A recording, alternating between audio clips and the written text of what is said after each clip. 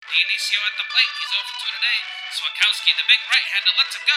It's right down Broadway. Dionisio lets it fly, and it's raining now. It's time for Rain Delay Theater with Jeremy Dionisio and Jack Swakowski.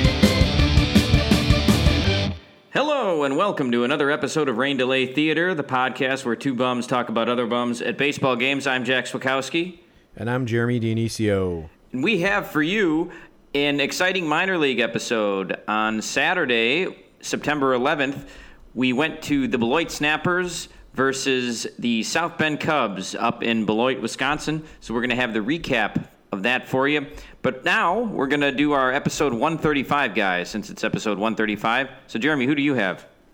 Well, Jack, I hate to get political right off the top, right within less than a minute of the episode, but my number 135 guy is none other than Luke Scott.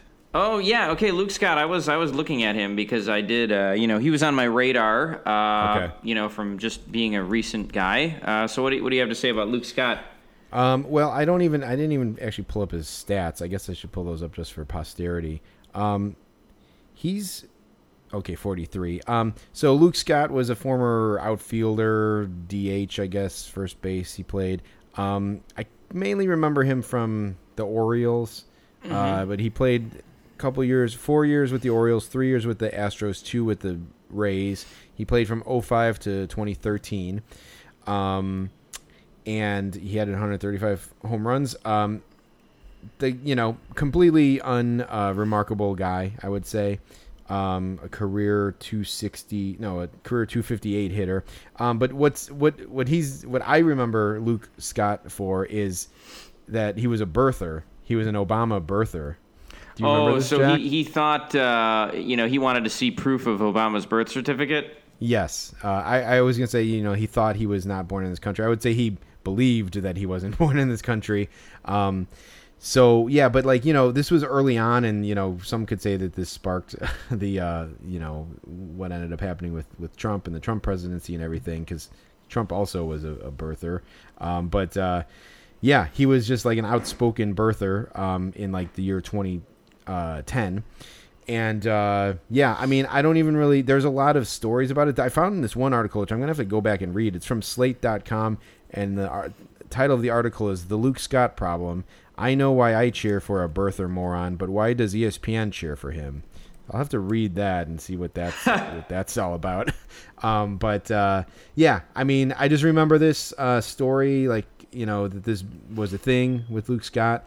One of the things that I remember about it, and I was saying to you, Jack, before we started, I was having a tough time finding this article, but I definitely saw it on Yahoo back in the day. But someone went to a game and brought a sign, I guess Luke Scott, let's say he was playing left field. There was someone out in the bleachers in left field, and they had a big sign that said, hey, Luke Scott, I have Obama's birth certificate. And it was a printout of his birth certificate, blown up the size of a big sign. Wow. And they were holding it up to him.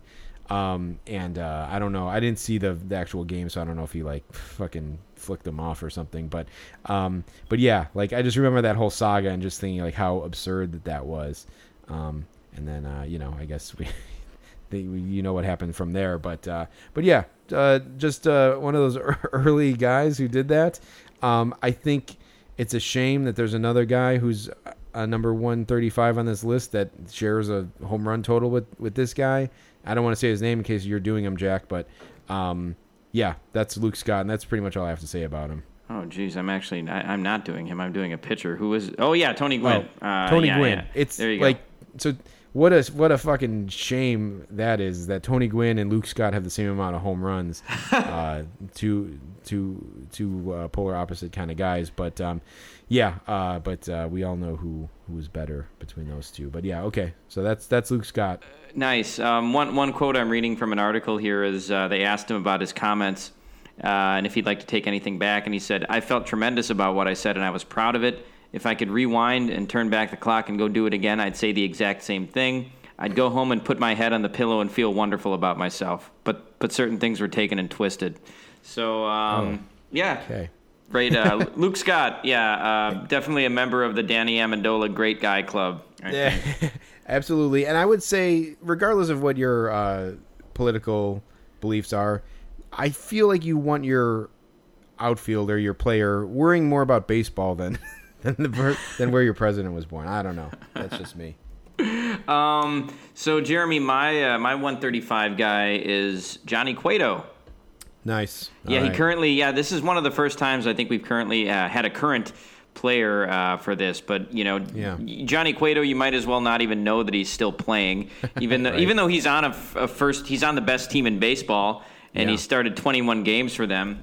You never hear his name mentioned as being part of that team. I haven't seen him pitch an inning probably since that 2016 Cubs Leicester game, in the playoffs. You were at that game, right, Jeremy? Yep. Yeah, I think that was probably the last time I saw him pitch, and that was 5 seasons ago. But he's been on the Giants this whole time. He actually threw 5 complete games that year in 2016. That's pretty good. When he was healthy, he was always a workhorse. He was always an innings eater. But he was really good with the Reds. Won a World Series with the Royals in 2015, and then he just completely fell off the map when he signed with the Giants. He is on the 10-day IL right now, but he is still pitching. But he was one of the top pitchers in the league for a period of about 2 to 3 years, and that's really not the case anymore. He's kind of like the Andrew McCutchen of pitchers. Yeah. Which something to be said for San Francisco in that regard. Yeah, because McCutchen was on San Francisco as well. I remember we saw Johnny Cueto pitch the first game of a Reds White Sox doubleheader that we were both late to. He pitched that game, and the weather was super shitty that day. I remember. Yeah, that's right. Yeah, geez, God, that's a fucking ancient memory. It is, and I think we attended that game with Mark Bubblebath. And I want to say that later on we went to Lizard Lounge after the game was over, and we saw a replay of Chris Bryant's first home run, which had been hit in Milwaukee. Jesus, you got a hell of a memory, Jack. It was a good. memorable day of baseball. Yeah, very nice.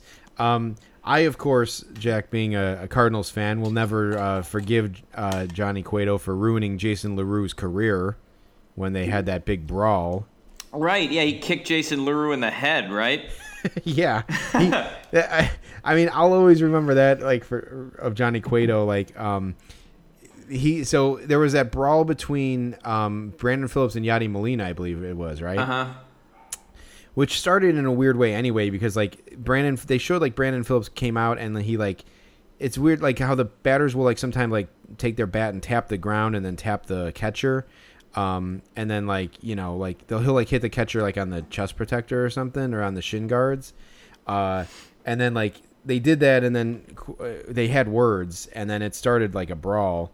I don't know if it reignited later, and that's when the big brouhaha happened, but at some point in that brawl, it was getting nasty, and it was getting the whole pile was getting pushed to the backstop, and Johnny Cueto was pinned up against the net behind home plate, and he was he just leaned back, lifted his legs up, and started bicycle pumping his fucking feet, and just at whoever was near him, and he ended up nailing Jason LaRue in the head, gave him a concussion, and he never played again, and Cardinals fans blame Johnny Cueto for that, as if fucking Jason LaRue was Tony Conigliaro or something, or some kind of, or I'm sure there's a better example, but the guy was probably never gonna play anyway.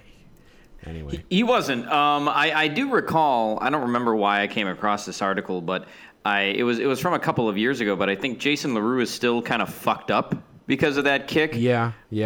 So it it fucked his life up a little bit, or a lot. Johnny Cueto's still pitching. So I guess life isn't fair. I guess I'd like to know how many times Jason LaRue got hit in the head by foul tips, though, because I don't, the whole thing doesn't add up to me, but I don't know. Jeremy, these 135 guys were downers today.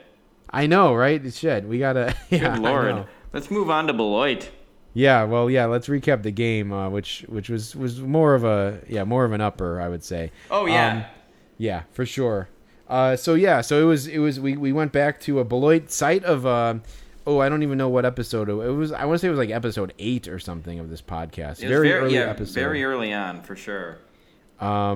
Jack, if just as a slight memory recall, like I don't know if you remember this, but when we recorded the Beloit game back in 2018, it was episode number 5. We went in May 18th, 2018. Okay. My laptop broke during that recording.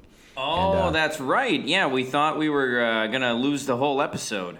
Yeah, for sure. And like I ended up like buying a whole new laptop after that. So yeah, it was a memorable game for that for sure. But if you recall, like when we went to the Beloit Snappers, I feel like the big thing there was the autograph freaks. It's when we coined the term autograph freaks. These guys with like cards like binders of like 8, 12, whatever, a bunch of 8x10s of guys having them sign it, like demanding that they sign them, or else they would like fucking talk shit about them on like a Reddit board or something. It was the early memories of like us like taking the player side for sure over the fans. And then if you follow the history of Rain Delay Theater, you know that in recent episodes we've been you can spot us hanging around the visitors bus after Cubs games. So things have evolved since then. So we'll see how this game played into that whole story arc. Yeah, we took the players' side against fans in that one. I'm not sure whose side we take now. I don't even know. I think we're definitely a pro players podcast at this point. Okay, yeah, I like it. Well, we so it was very early on. It was 3 years. It's been 3 years since we'd been to a Snappers game. Over that, more than that. Yeah.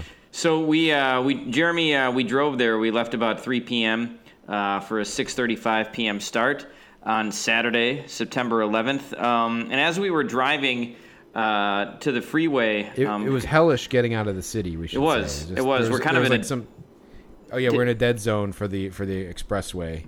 Yeah, and then there was a German fest going on too. There was a German fest with a parade which shut down like one of the major roads by us. There was like an art fair like walk where like part of that road was shut down to where I would go to pick Jack up. So it was a pain in the ass getting out of the city. But yeah, there was a German fest for sure. We approached an intersection just about ready to get out of like the hot zone. And what did we see, Jack? Yeah, we saw what we deemed the total package. So it was this guy with his wife and his daughter, who was probably about 8 years old, and he was holding his daughter's hand in one hand, and in his other hand he had a huge glass of beer that he was just drinking as he walked down the street. He had a Bears shirt on. And he had a ball cap on, but attached to the ball cap was a German flag, even though this guy didn't look German at all. No, he didn't. No, not at all. So yeah, he was holding his daughter's hand while he was just drinking a beer and walking down the street, which is illegal. You're not supposed to just have an open container as you walk down the sidewalk. We're not recording this podcast in New Orleans or Las Vegas or whatever. This is Chicago. You can't have a fucking open container on the streets. Jack, was there also a stroller involved too, or am I just thinking of the little girl? It's possible that the wife had a stroller she was pushing. I feel like there was, because it was just like open container, non-authentic German hat, German flag, like endangering his children. That's why we named this guy the Total Package. Just like you may have thought that Lex Luger was a total package, but no, it's this guy walking around Lincoln Square. Yeah, non-authentic German flag, and for a non-authentic German guy, I would say. Right. So, yeah, for sure. Yeah. Yeah. So that was why it took us so long to get out of the city. It must have taken us 40 minutes to get onto the freeway. But finally, we got on the freeway. We actually made pretty good time to the ballpark. We arrived around 5-ish p.m., a little after 5. And Jeremy was adamant about not wanting to pay for parking. Yeah, I didn't want to pay for parking. It seems absurd to pay for parking, especially. We should say that, Beloit has moved stadiums at this point. If you recall back to episode 5, if you've been with us that long or you want to go back and listen to that, the last ballpark where the Beloit Snappers played was basically equivalent to like a Wisconsin park district. Like, it looked like we were just going to the park. like a park like for kids where kids play. But yeah, it was and like going to the park to watch a Little League game, because the bleachers at the old Beloit Stadium consisted about like, you know, a high rise of bleachers that went like 10 up. yeah, I feel like there's more seating in the movie version of Field of Dreams. Yeah, right. And the there's just it was just your typical crappy minor league stadium from like the 80s, where there was just nothing beyond it, and like the outfield wall was just entirely ads for different things. It was a dump basically. It was, but a cool dump in the sense that it was so weird and unique. But I said to Jack, you know, it's not like we were going there like 40 games a year or something. We were going once we only went once, so right. I suppose if that was your home ballpark, you would maybe be clamoring for an update. What was strange about that park too was that when you were parking, you could kind of just park on the street, like in front of houses, because Dude, like a park, it was just in the middle of a bunch of houses in a neighborhood. Yeah, in a residential area. It was like I was going over to my friend's house to, like, you know, play PlayStation or something. But we were going to see a baseball game, a major or like a affiliated major or minor league baseball game. So now they've moved the ABC Supply Stadium, I believe it's called, and it's in a different location. So I wasn't. There's like this weird map, this weird like pictogram map. Like it's not like a detailed map on the Snappers website, and it was like park here. It said off-street parking and on-street parking, and it made it seem like, you know, the off-street parking was paid. And I'm like, well, I'll just park on the street. So we get there and we're like driving around. We see the stadium. It's cool. There's some people lined up, whatever. But like there's no, like, it's not super clear where to park. And I remember a couple like landmarks where they said like street names where you could park, and we drove by there, and it was in a residential neighborhood, but it looked a little seedy, and where I didn't want to park my car, and there were no cars parked anywhere to like signal that this was a place that is safe to park. So it was super confusing. We drove around the stadium like completely a couple times, or like, well, at least once, and like we saw spots that were like that had the paint on the asphalt, like with the markers of where to park. So it seemed pretty clear that that's where you park, but there was not a single car parked at the whole time we drove. So it's like, I don't know for sure. I can't like follow this other car. We ended up driving by the stadium, and there was this like parking lot that was attached. It was like it was the Beloit City Hall. And there were like police cars parked in there, but also like there was several dozen people waiting already. There's probably maybe like 30, 40 people waiting to get in, and it's like they had to have parked somewhere. So I'm like, I guess you just park here. So I just parked my car there. Yeah, you couldn't have paid for parking if you tried to. It was free. Yeah, no, absolutely. And it makes me feel like I feel like if I would have asked someone like, hey, where do I park? Or where do I pay for parking? They would have been like, oh, city boy, like, you don't pay for parking here, like, whatever. And like, I feel like I would have gotten like, you know, harassed or something. So I was just like, I gave like a once over of like anyone with any sort of credit card or dollar bill in their hand or anything, and it's like there was none. So like we just parked the car and headed towards the stadium. I will say, Jeremy, there was an old guy standing at the front of that parking lot on the sidewalk who had the he carried it like he was a parking attendant,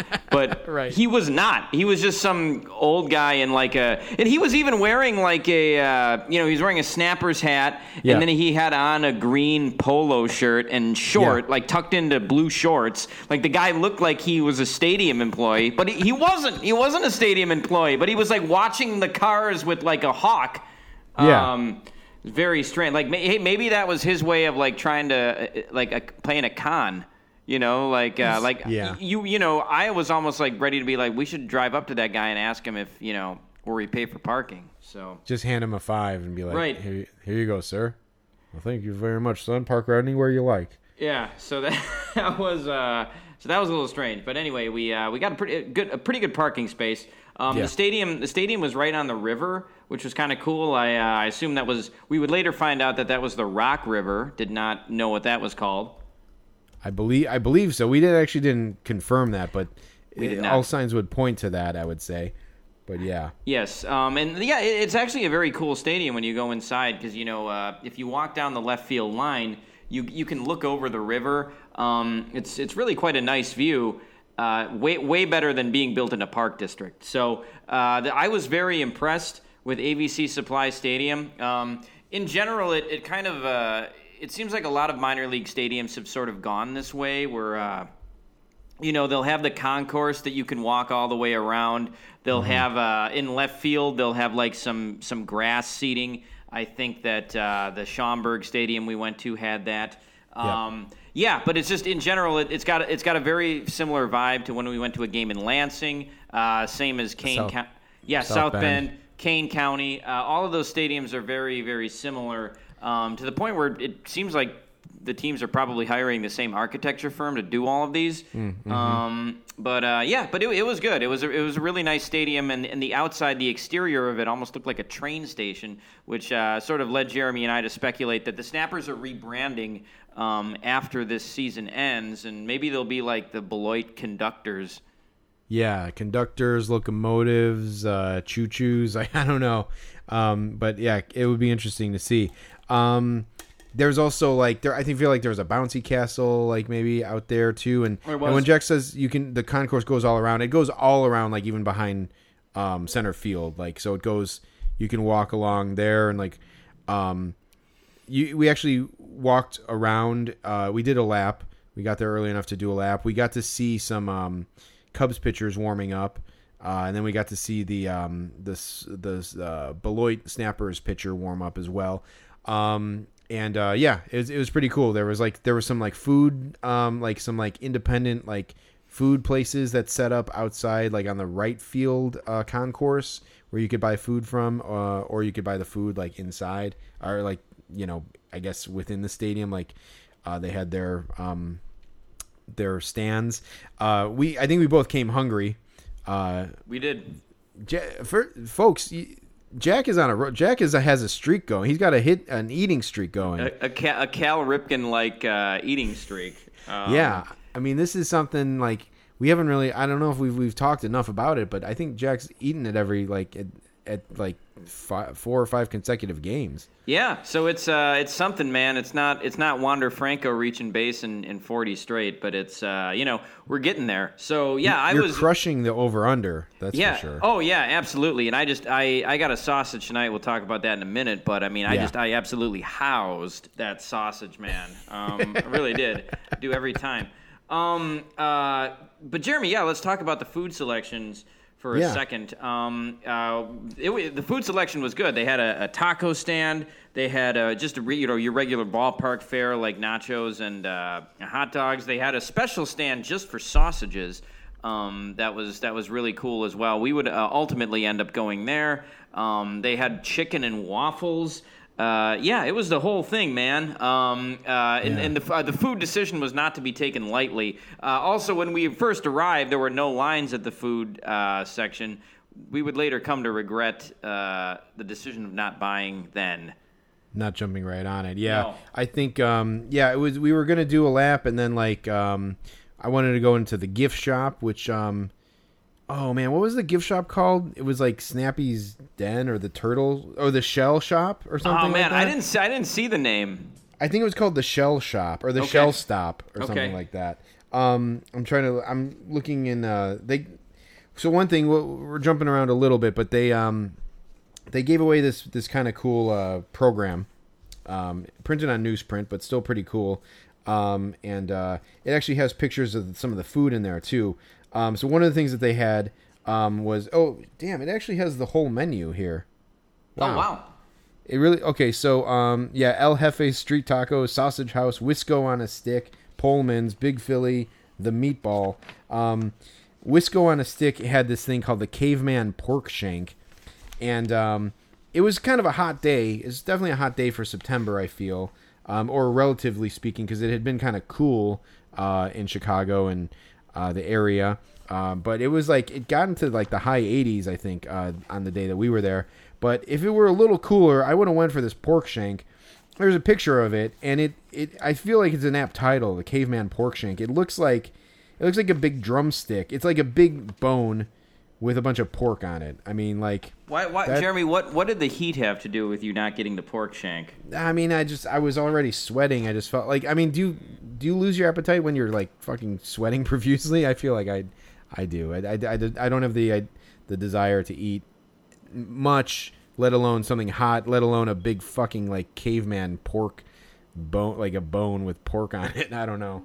Yeah, I mean, I once had a friend whose relative claimed that it was too goddamn hot for chicken outside. So, I mean, some food just isn't good in hot weather, you know? Yeah, for sure. I mean, yeah, like, sometimes I like to, like, sometimes I'll try to, like, offset some of these, like, pork shanks or pizza burger things, like, with, like, you know, a light soup or something. But in the summer, it's hard to do that. You don't want to have soup during the summer, so sure. It can be rough. But yeah, so we end I guess we'll get to the food in a second. But yeah, so we'll talk more about this program and all that stuff. So you get there. I have to say, minor league stadiums are pretty good about handing out like score sheets and rosters and stuff like that. Probably because the people there are a little more hardcore. Also, like you probably don't know the players, so there's more of a push to like identify them all, so you can like have a sheet to identify them. So we found like this kind of like customer relations window. We went over there, and they had the score sheets there, and there were like 3 workers there. One of the guys, this was like a flurry. This is one of, again, you walk into a place and you just get hit from all sides with things, and it's like it's hard to like keep track of it all. But there were like 2 or 3 workers there were 3 workers, I believe, behind the desk. There's a man in the middle who's wearing a Brewers hat. There was a woman to his left, and then there was a woman to his right. And we went over, and like, it would be nice if you could just walk over and get a score sheet, but that they don't let you get away without having a little conversation. So the guy was wearing a Brewers hat, like the kind of is it the throwback one? It was the throwback one, isn't it? The lighter, it was like the lighter blue mitt and ball logo. Right? You know, his one might have been modern. It might have been the same as mine. Okay. So which is surprising, because he didn't look like the type of guy who would have something like that. Right. You know, he was like a taller guy. He kind of had like, you know, the vibes of like the lead singer of Peter, Paul, and Mary, like the tall guy. So he was just, I mean, like just kind of a, you know, like a outgoing, wholesome, like sort of like strange guy. Like even you know, he gave us this whole spiel, but then like I realized as I walked away that I had forgotten to grab a roster, so I was like, oh shit, I got to go back and like get a roster from this guy. I don't want to talk to him again. So I went back there and I was like, I just real quick said, hey, can I grab one of these? And he went, of course you can. Oh boy.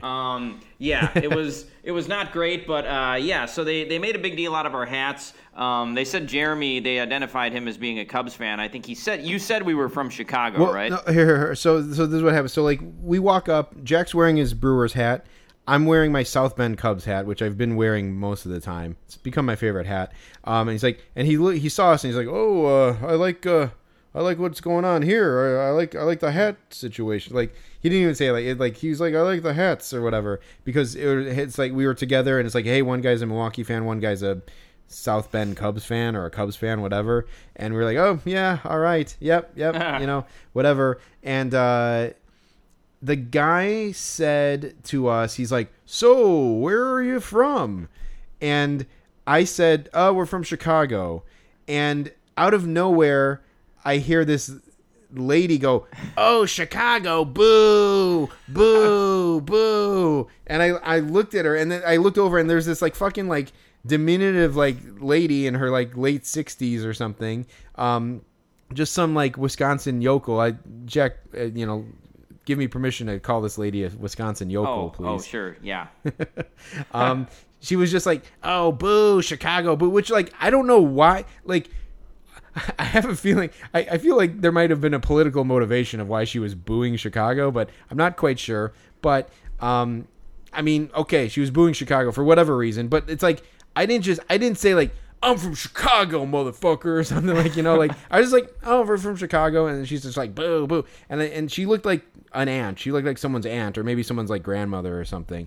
And I looked at her and I'm like, yeah, like, whatever. Like, I don't know what she wanted, but like, I wasn't gonna give her anything, and like, I think that was my best retort because I just made her. Well, then she turned to me then, and she saw my hat, and she said, "Oh, I don't know who to root for tonight. The Brewers or the Badgers. They're both playing." She said I didn't know which hat to wear, or like what clothes to wear. Oh, did she say she didn't know which hat? Is that what she said? Like you said, like, you're hit with too much, Jeremy. Yeah, exactly. She was like, "Oh, I didn't know what to wear. The Brewers or Badgers. They're both playing tonight." And it's like, okay, great. It's like, who fucking asked you anything, lady? No one engaged you. And you're booing me. You're telling this guy about your wardrobe choices. Like, shove off, lady. Go get a fucking caveman shank and sit in the corner and eat it. Leave us alone. Like, anyway. So, but then, as all that's happening, Jack, I'm sure you didn't hear this, but the lady to the right of the guy, the Brewers guy, behind the concession or behind the desk, she was like, "And what is your zip code?" Like, they were like taking like a poll of like where people had come from for like marketing purposes or something. And so like her? This lady, yeah, I said yeah, 60618, like that's our zip code. And it was like, and she's like, "Thank you." And like, but like the whole time, like, you got Brewers, man, you got the like anti-Chicago lady, and it was like, what the hell's going on here? Like, so yeah, we were just like, let's get, like, they're being too friendly. These people are being too friendly. This lady is being antagonistic. Let's just get our stuff and get out of here. So we did that. We got our scorecards, our score sheets, and got there. Jack, we wandered over to the food, and then the lines were really short. We were both, it's kind of funny, we were both like hungry and parched like the whole drive up there. We didn't even stop for gas and we both got a drink, but Jack still had to top off, so he got a drink. Yeah, I was that drink sort of it boded ill for what was to come at the concession stand, because I saw this big can of AHA water. And they have those in the vending machines at my work, and it's just sparkling water. In my opinion, it's better than LaCroix. I'm a big sparkling water fan. Sure. I'll usually choose sparkling water over soda just because it's it's good. There's no calories. You still get the carbonation. It's good stuff. So I wanted this AHA water, but it was this incongruous thing in the cooler because it was the only one they had. So Really? I went up there and I pointed at it and I was like, "Hey, can I get that AHA water?" And like, this lady could not figure out how to ring me up for it. Oh no! Yeah, that's probably why you had those problems with this lady. Yeah. So I wonder if that was someone who like they brought that themselves and they were gonna drink that like from home and they were gonna drink that on their break, and then she sold it to you.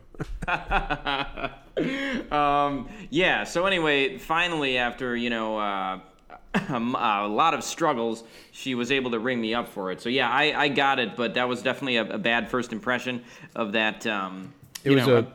It was like a sign of things to come. It was. So we went and we sat in our seats briefly. Our seats were good. They were down the left field line in the first row, right past the South Bend Cubs dugout. And actually, we saw walking into the dugout, must have been from a throwing session, we saw DJ Hers, who's a rising prospect in the Cubs organization. We also saw Jordan Wicks, who was the first round pick for the Cubs this year. That's right, yeah. And at first we just saw Wicks, and I was like, should I say something to him? Like, I wanted to yell something like encouraging to him, but I didn't, or even get his autograph. But yeah. So yeah. They were awesome seats. But we were like, I wanted to go in the gift shop, but Jack had the drink, so we're like, well, let's just sit down and then you can finish the drink. We still had plenty of time, and then we'll go in the gift shop. That's when we ended up doing the lap. We saw a Cubs pitcher warming up.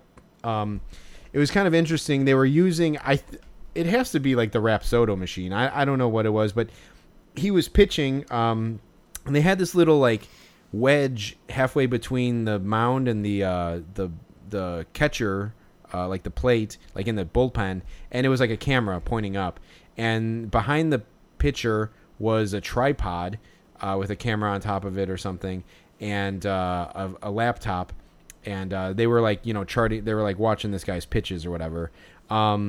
And so it's kind of funny, like the Cubs bullpen guys like were like monitoring this tech stuff, and then like at some point they like the pitching session was over, so they gathered halfway in between to like talk it over or whatever, and like the guys just like put the laptop and the iPad down like on the pitching mound, so it's like sitting in like this like gravel like dirt, like while they're talking about this stuff. It's like, yeah, that's how like baseball players treat like a laptop, is just put it like in the dirt, which is kind of funny. Yeah, it looked like a nice laptop too. It was like a MacBook or something like that, and these guys are just roughhousing with it.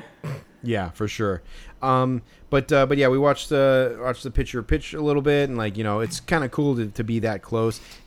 Actually, by the White Sox, you can kind of do something similar, but this where we're like right over the pitcher. We could have thrown like a peanut or a straw. We could have blew a straw wrapper on this pitcher. Call back to last week's episode. Right. But yeah, so it was cool to see that up close, just to see a pitcher like fucking like just winging it close up. So that was cool. Kept walking around. We saw the pitcher for the Beloit Snappers, Yuri Perez, come out and start stretching, getting ready to warm up. We ended up heading, making the full circle, and then heading to the gift shop. And it was kind of there wasn't really much going on there. It's kind of funny because the Snappers are now a Marlins affiliate. Back when we saw them in 2018, they were an A's affiliate. So they had like a prerequisite like Marlins shirts in there. I didn't see one person with any Marlins gear at all. Hey, no, actually, so Jeremy, I was going to say, did you see the guy with the Adam Duvall Marlins jersey? No, really? Yeah, there was a dude with a Duvall Marlins jersey. So that was and what's funny is Adam Duvall isn't even on the Marlins anymore. No, we had an extended conversation about Adam Duvall on the way up to Beloit. So that's interesting. Yeah. No, I did not see that guy. But yeah, so like it was also 30% off all the items in the gift shop because the Snappers are changing their name at the end of the year, which I think we talked about that last episode. So, you know, they're just trying to get rid of even all the Snappers gear. And it would have been cool to maybe get some kind of Snappers thing. I wasn't gonna wear that hat anyway. They had the only thing that looked remotely cool to me was like a Snappers winter hat. With Snappy, the turtle mascot on it. Yeah, not super interesting. One thing that I have a feeling they're going to be selling at clearance next year, they had a Snapper's mask on. Yeah. And a Snapper's mask, COVID mask, basically. Yeah, Jeremy, I made the comment that if you were to try to bring your mask into the stadium, they wouldn't let you in. That's right. And I also think you said that that mask is definitely the lowest selling item. Yes. In that gift shop. So yeah, that was pretty funny. I think it would be kind of funny to be walking around. I'm not super into like branded masks, but one with Snappy the turtle on it would be kind of funny. But one thing we noticed as we were walking around too, like certainly I guess there was one Marlins fan. I guess if that's what it takes to be a Marlins fan. But there were also there was a serious lack of Brewers people as well. Jack with the Brewers hat and our friend at the customer service window for a while looked like the only two other guys who were repping the Brewers in Wisconsin. I know. So this Beloit is like literally right across the border, but still figured there would be some Brewers fans there. There was one guy coming in with a Yelich jersey, but that's kind of all I saw. Yeah, I saw a Yankees jersey as well, but it was kind of a baseball neutral in a strange way. I would have figured, Jeremy, that we would have seen more Brewers gear just considering how good the team is this year. Yeah, You'd think people would be really hyped to wear their Brewers stuff to a baseball game in Wisconsin. Apparently that's not the case. I did know someone from Beloit. They were from South Beloit, but they were a Cubs fan. So, and I think South Beloit is in Illinois. So I don't know who folks root for there, but I would assume it's still the Brewers. The Brewers used to have their Class A affiliate in Beloit. It used to be the Beloit Brewers for a long time. Even Prince Fielder, he played there. So it was even as recently as about 15, 20 years ago. So but very odd. I was one of the only people repping a Brewers jersey. Yeah, for sure. Or a Brewers hat. Yeah, right. So that was interesting. So the actual like game started, starting up here. And we were quite taken by the Brewer or the Snappers PA announcer. Yeah, he sounded like Johnny Carson. Like, he literally sounded like Johnny Carson. He was like, next up for the Snappers, your left fielder, Thomas Jones. Like, that was what he fucking sounded like. Nice, yeah. No doubt. It sounded like a guy trying to do a Johnny Carson impersonation. And it's weird. We commented that it was a pretty unique sound voice of a PA guy, and even moreover than that, he also was like oddly familiar, like laid back, like casual. Like he'd say like, all right folks, coming up now, let's give him a round of applause, the left fielder. Like he would like insert like editorial comments and stuff. He's like, this guy is doing really great this year, and let's show him the support. Here he is, the first baseman, whatever. And it was really weird. So that was odd. And then so he's like giving the whole thing. He's like, welcome to this game. We're really excited to have a great crowd here tonight. And he's like, we're going to try something new tonight. Every time a Snappers pitcher strikes out an opposing player, we're gonna do a little call and response.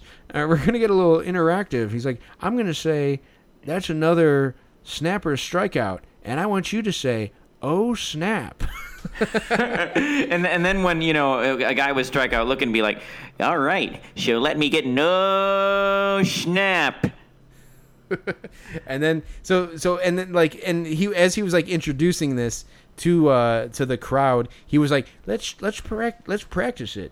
And he's like, and then he did it, and then everyone goes like, oh snap. And then he's like, well, I think we can do a little better than that. Let's try it again. And he's like, and so he's like, another Snapper strikeout. And then it was barely louder, and they're like, oh snap. And he's like, now you got it. It was so weird. Yeah. And he was making those little comments, Jeremy. He was like, yeah. And this next batter hit the first ever home run at ABC Supply Stadium. Folks, let's give it up for number 22, your first baseman, Troy Johnston. Like, it was just it's really strange, man. Hey, if like a guy hits 3 home runs in a game, he gets invited to sit on that public address announcer's couch. Yeah, right. He gives him the wave over. He waves him over. Yeah. Oh, Jeremy, that joke is a little inside baseball. That's definitely inside baseball.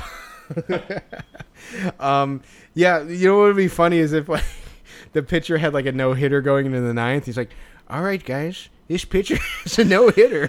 Let's really cheer him on so we can get that historic once-in-a-lifetime achievement. Oh man, that would be very funny. Cool. So this is funny because we did not really talk too much about this in person. I think we truly saved this one for the podcast. So yeah. Good stuff. So we're waiting in line at this point. The first pitch now is getting rapidly closer, and this is where, like Jack said, we were really kicking ourselves because the lines had gotten crazy long. It's interesting. So ABC Field looks really cool. It's really nice. I feel like they have room for expansion a little bit. It's kind of weird. Like they only have food. They only have like 4 food stands, and they're all pretty much concentrated behind home plate. There's none like down the lines. I feel like there may be room to add more or like get more in the outfield or something just to try to make the. Oh, that was another thing that the guy kept saying too. He's like, folks, if you're waiting, and this is like during an inning, he's like, folks, if you're waiting in line for a beer, I want to let you know that the stand over in right field has got really low lines right now, so why don't you head over there?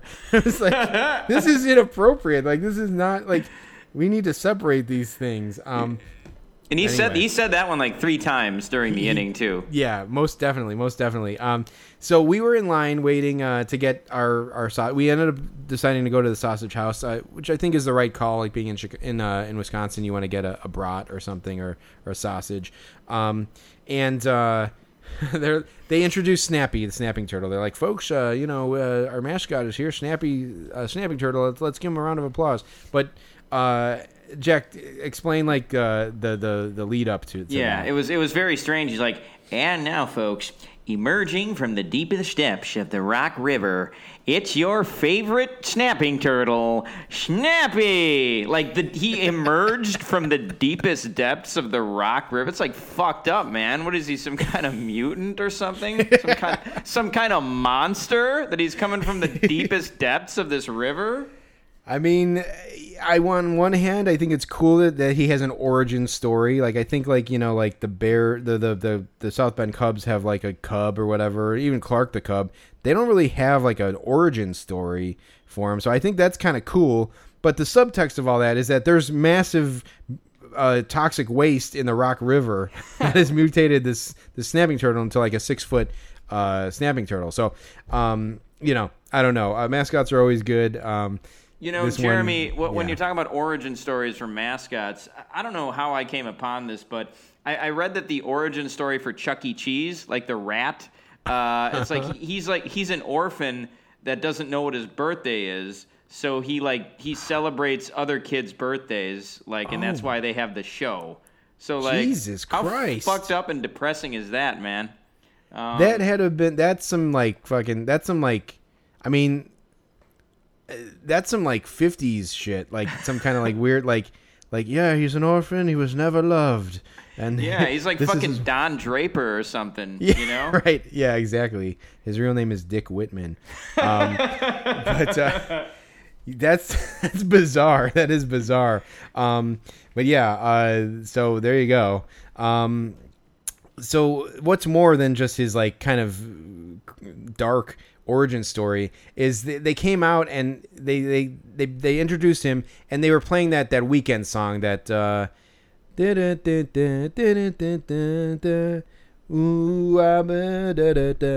fucking song that's a ripoff. I don't know what I've heard that song 8 million times, and I can't understand what any of the words are in it. Yeah, well, I feel like it was written by like a computer processor, like that took phrases from other hit songs. Like the hook is like, it's like, ooh, I'm blinded by the light, which is a fucking Manfred Mann, Bruce Springsteen song. So it's like, and the song sounds like any 80s song, like any 80s like synth song. So like, it's a fucking like completely like manufactured hit, whatever. But so they were playing that song, not to get too music snobbish, but they were playing that song, and Snappy was like supposed to be dancing to it, I think, but it was like the most like fucking catatonic dancing like ever. He was like kind of shifting his weight between like one foot and the other, and his hands were kind of like in the air, and he like pointed a couple times at the camera, and he was like barely moving, like he was moving like his joints were sore or something. Yeah, he was just kind of bopping around. You'd think for the mascot, like they would have some kind of audition process to see if the person could dance, but apparently that didn't happen for whoever was wearing the Snappy costume. You know, Jack, I don't know how familiar you are with Freaks and Geeks, the series, but there's an episode where Sam Levine's character becomes, I think his name is Neil Schreiber. He becomes the mascot for the high school, like, which is like this big giant Viking head, and it's not even like a body; it's just like a Viking head with like arms and legs. But at the beginning of the episode, the three geeks are watching the mascot dance, and they're like, he's like, this is supposed to like be imbuing school spirit, and it's just making me depressed. And that's what I would say about Snappy the snapping turtle. And then it's funny that the Viking gets on a table, and the table collapses, and he breaks his leg, and that's why Neil has to become like the mascot fill-in. But it was very much like that, if you're familiar with that scene from Freaks and Geeks. But yeah. One thing I would say, we kind of bring this up now since we're talking about Snappy. There was this kind of like, and again, the tone is all weird, but there's a snapping turtle, like, so the Snapper's logo is like Snappy doing his thing, whatever. He's like, he's holding a bat and he's making like an angry face. But since this is the last year of the Snappers, they have a special logo, and it's Snappy from behind. So it's the back of Snappy, the back of his head, his shell, and his tail, and he's holding his hat and he's tipping it to the crowd, but the details on his face almost make it look like he's like crying, and he's tipping his hat to the fans, and it says 2021 Snappers farewell season, and it's like fucking dark. Yeah, it's sad, man. I mean, it implies that he's going back to the deepest depths of the Rock River after the last game ends. Yeah, or he's being put in a big, stock pot and being turned into turtle soup or something. I don't know, but like it's dark, and it's kind of cool. It's on the corner of our scorecard. I ended up getting a beer. Oh yeah, so we could talk about that. But I ended up getting they have Spotted Cow on tap, which is pretty cool, which is like a Wisconsin only beer. It can only be sold in Wisconsin.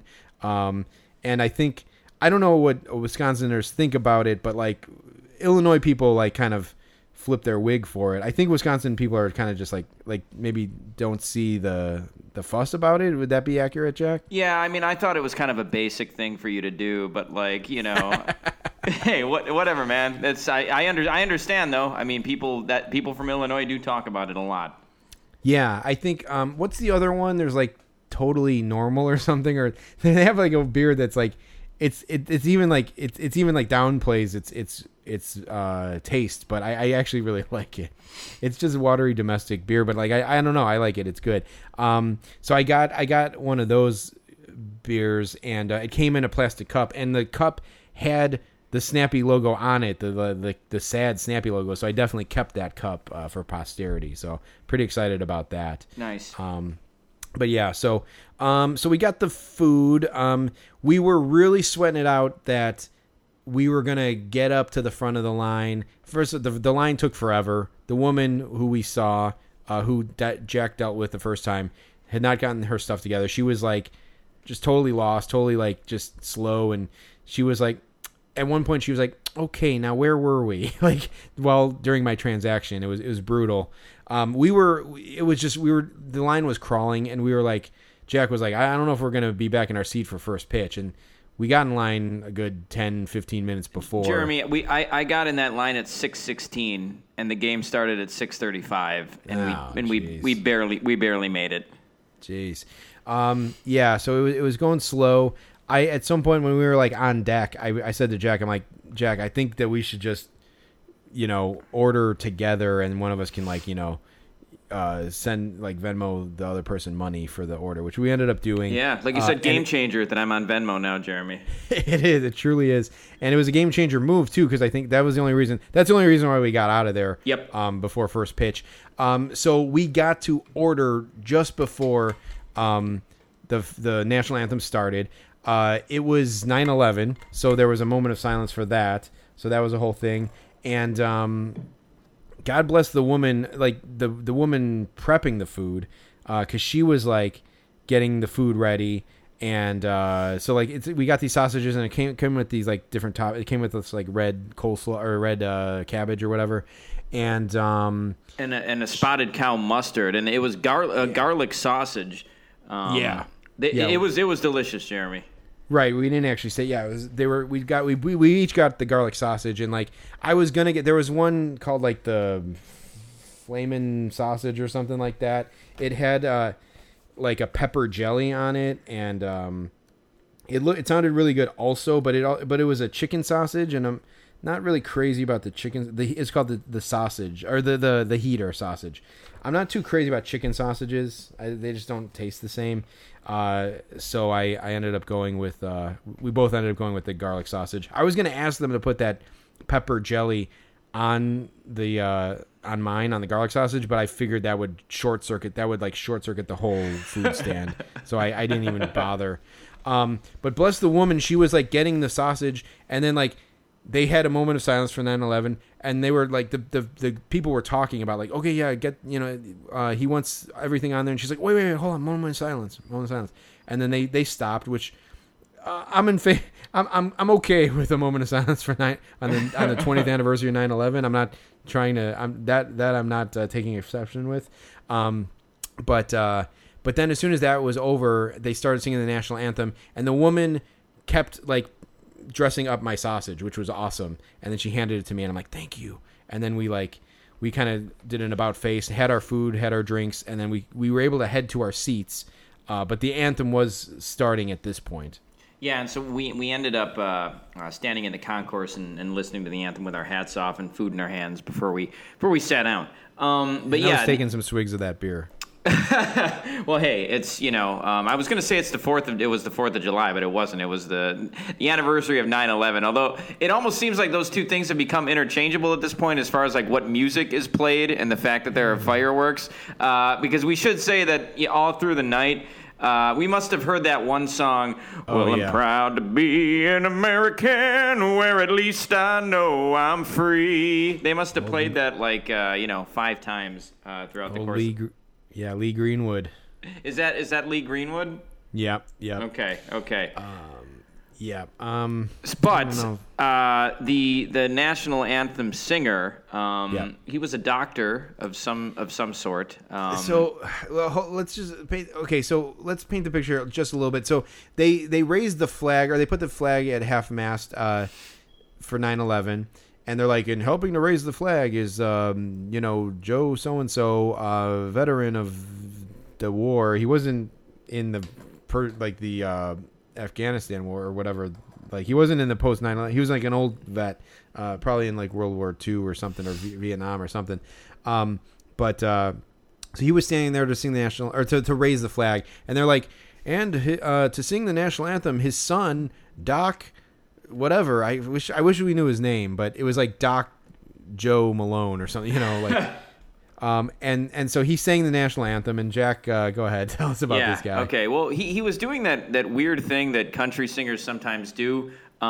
Maybe you don't even, it's one of those things you can do where like it makes you a trick with your voice where it makes twang. It makes you sound like you're a better singer than you actually are. So this guy was like, oh, hey, can you see how the dawn's early light?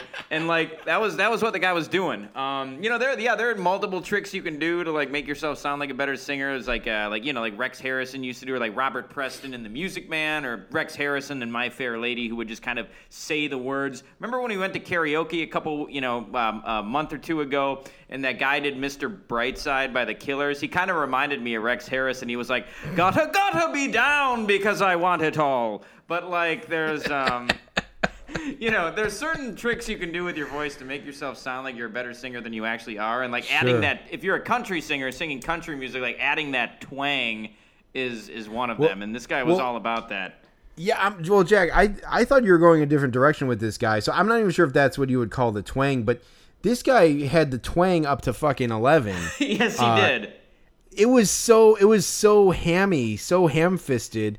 So like, okay, so he was doing those soft consonants, or that he was breathing into like the next line, but like he was also like, oh, say, can you see? Like, it was so fucking twangy. I have to imagine that country singers like maybe even are like, that's hack, like that was too hack, but it was just like, by the dawn's early light. Like every syllable was twanged out. It was so crazy. And yeah, he was they were calling him doctor. And I was like, well, I'm sorry to say that you got shingles and you're going to have to get on antibiotics. Like, he sounds like, Cookie, the Chuck Wagon chef or something from like fucking Bonanza or something. I don't know. Well, and we're not in Nashville. Like, we're in Beloit. No. We're in Beloit, Wisconsin. No, we're like 100 feet from the Illinois border. Like, it's like, was so proudly we hailed. It's like, Jesus Christ. Yeah, and he later sang America the Beautiful, wasn't it? Or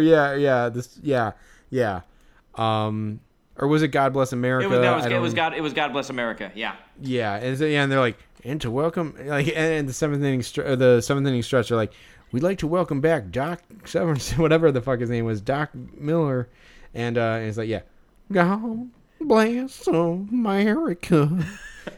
It was painful. I'm glad I remembered to tell this story. I was going to do it, but I almost forgot about it. But I did a storytelling show a couple of years ago. A friend of mine did a show, and he invited about 5 people to tell stories. I was one of them. But the opening act for that show was just this guy who was, about our age, whatever, and he came up on stage with an acoustic guitar, and he was like, "This song goes out to my grandma," and then he started singing. He started playing his guitar, and he started singing, "Honey came in and she caught me red-handed, creeping with the girl next door."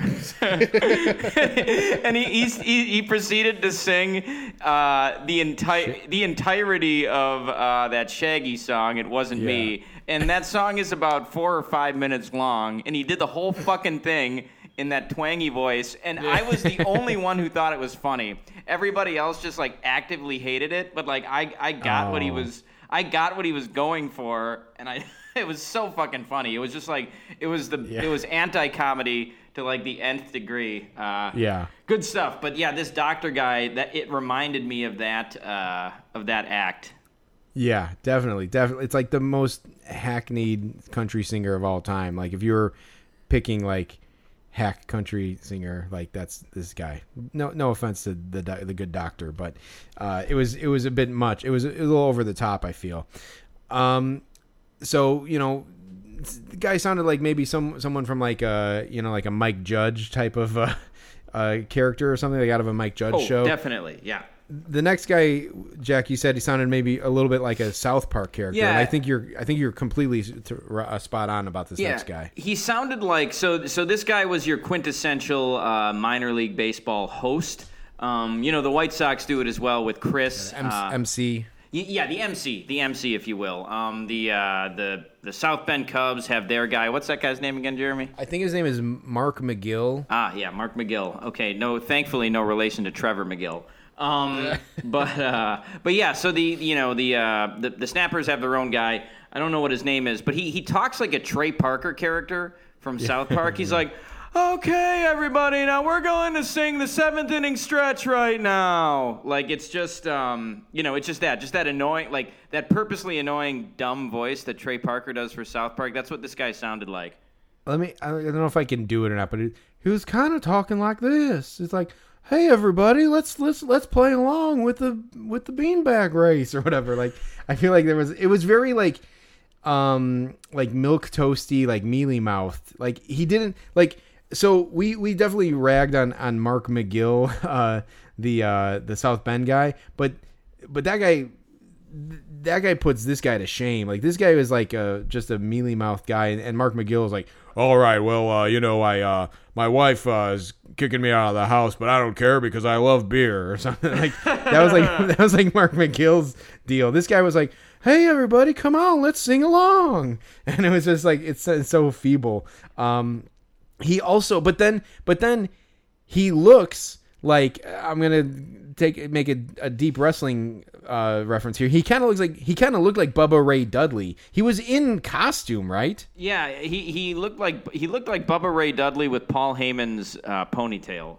Yeah, for sure. If you want to combine two wrestling references, but yeah, he totally looked like Bubba Ray Dudley. And yeah, could you imagine him as Bubba Ray Dudley? Be like, "Devon, get the tables." Yeah, right. Get the dang tables.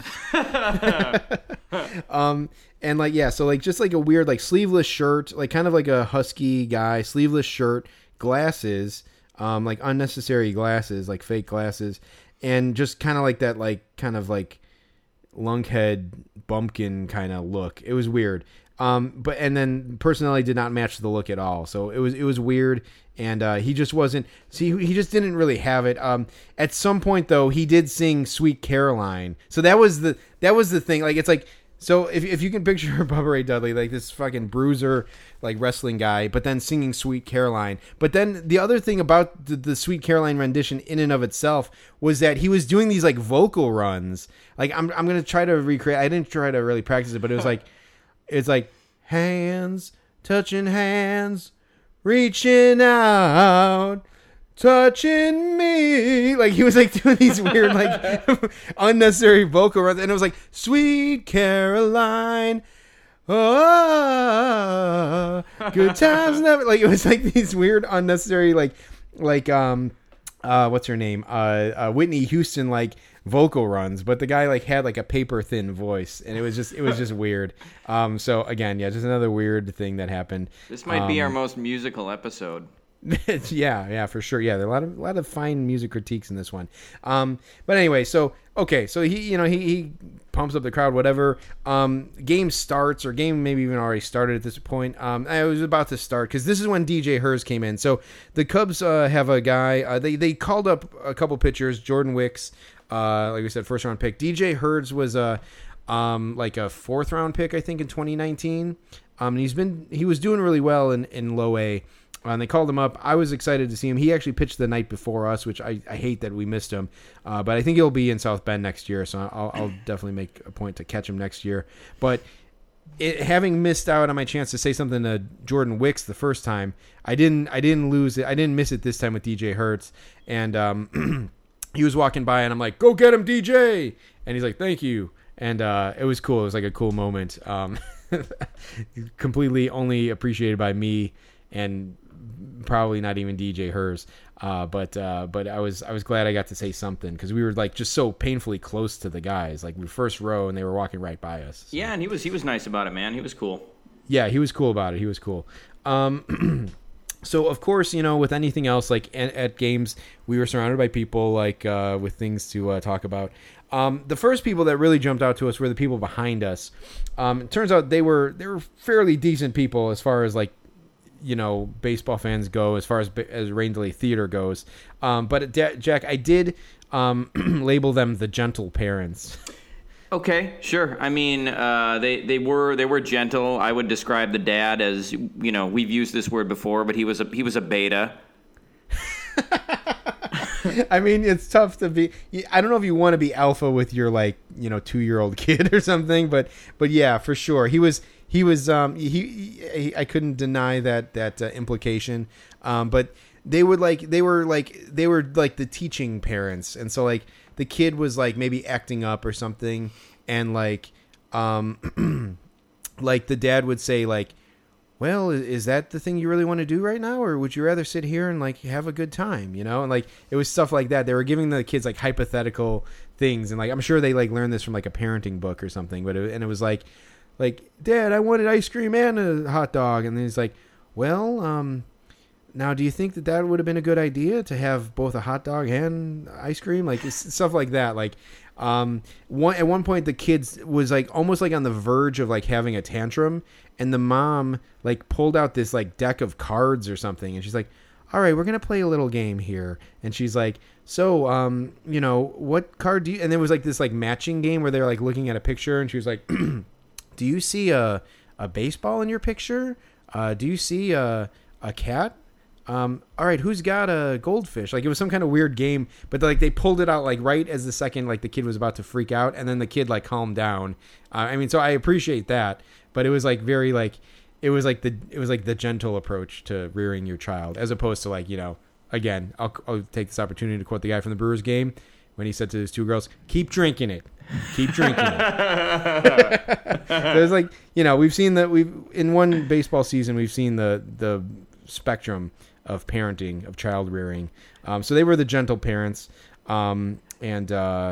Yeah, so that they didn't really. We would go on to interact with them a little bit later, but they managed to not really get on my nerves, Jack. I don't know about you. No, they were fine. It'd be funny if the dad had taken a gentle approach, but still been an asshole. The kid was like, "Yeah, I want a hot dog and ice cream." It's like, well, you'll get nothing and like it. Right. Caddyshack reference. I will say, just because I have to say, just because I can't let it go, that the kids themselves were a little annoying.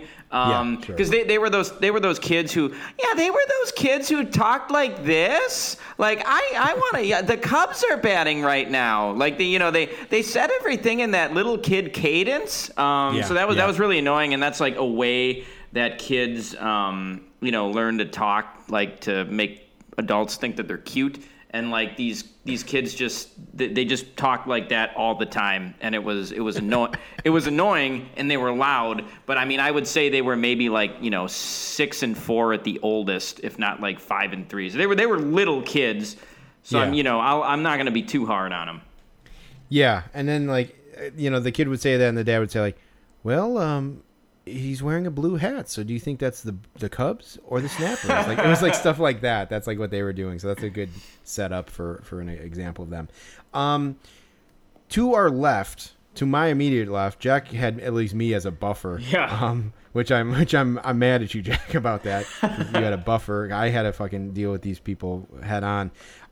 There was a family from hell next to us, and even like when they first got there, the mom said to us, she's like, "Oh, I bet you wish you wouldn't have sat here," or something like that. It's Oh like, God. Jesus, like what the hell are we in for? It's a bad sign when when the parents are like warning you ahead of time.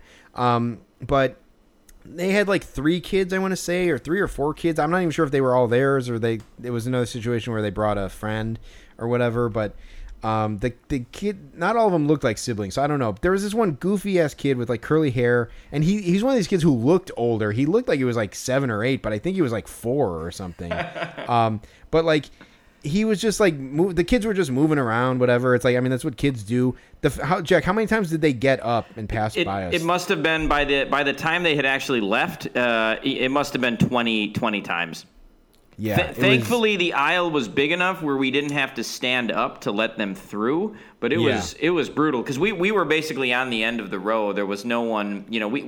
There was one seat between me and the aisle. So yeah, we had seats 3 and 4. We spread out a little bit, so we were actually sitting in like 2 and 4 or something. Yeah. But or maybe we sat next to each other. But yeah. So like these kids were like to our left, and like we could just kind of like scooch back and they could pass through, which like if we had to stand every time for that, I don't know, man, I maybe would have said something. Like it was just crazy. Yeah, and then the dad and even the mom were getting up periodically too to go with the kids, and then at one point the dad was like, "Sorry guys, last trip." Like, yeah, fucking right. The last trip this inning. Yeah, no, I know that was in like the 4th inning or something, and like there was 10 more trips after that. It's like, whatever, man. Like stop trying to hide this annoyance.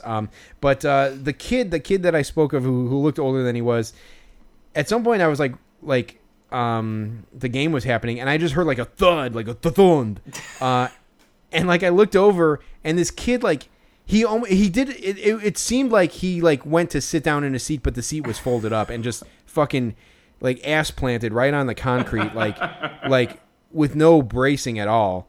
And the dad, and I just like looked over because it was like a big thud, and the dad was immediately leaning over, and the kid is crazy. The kid didn't even cry. The kid just like he like crumpled, and he wasn't like wailing, but he immediately crumpled and started crying. He was like, he was like just like he was like pulsating because he was like crying, and like he was like crying so deeply that like he didn't even like make a crying sound, and then like he went over to the mom and like he hugged the mom and was just crying.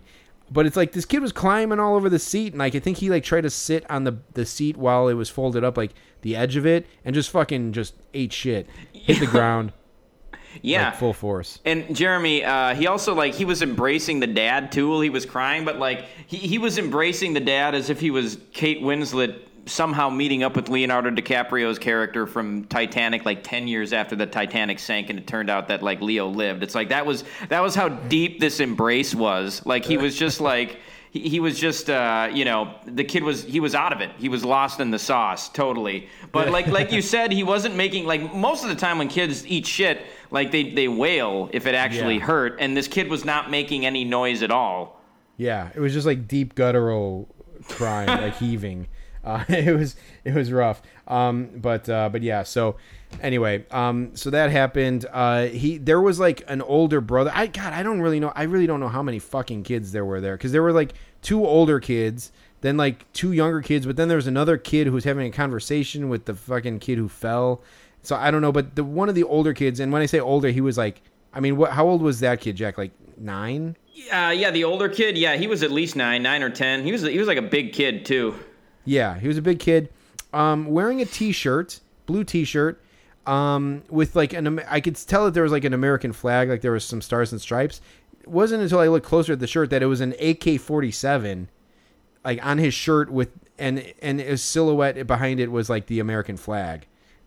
the kid's 10 years old at best, wearing this shirt, and it was like, ugh, God, fucking gross. Like, and yeah, so like this kid's, you know, he's gonna be in the Michigan militia or something. Yeah, right. But you know, yeah. that, you can understand where, you know, people like, God, I don't want to get into it, but like, Yeah. I will say that you know, that there were some weird like quote unquote patriotic things that were spotted this weekend at baseball games. Our old friend Montes Dumptius took a picture on his Instagram. He was at the White Sox-Red Sox game last weekend, and there was a guy wearing a jersey, a White Sox jersey. On the back of it, it said Taliban, and then the number was 11. So I don't know what to make of that one. But yeah, some strange stuff.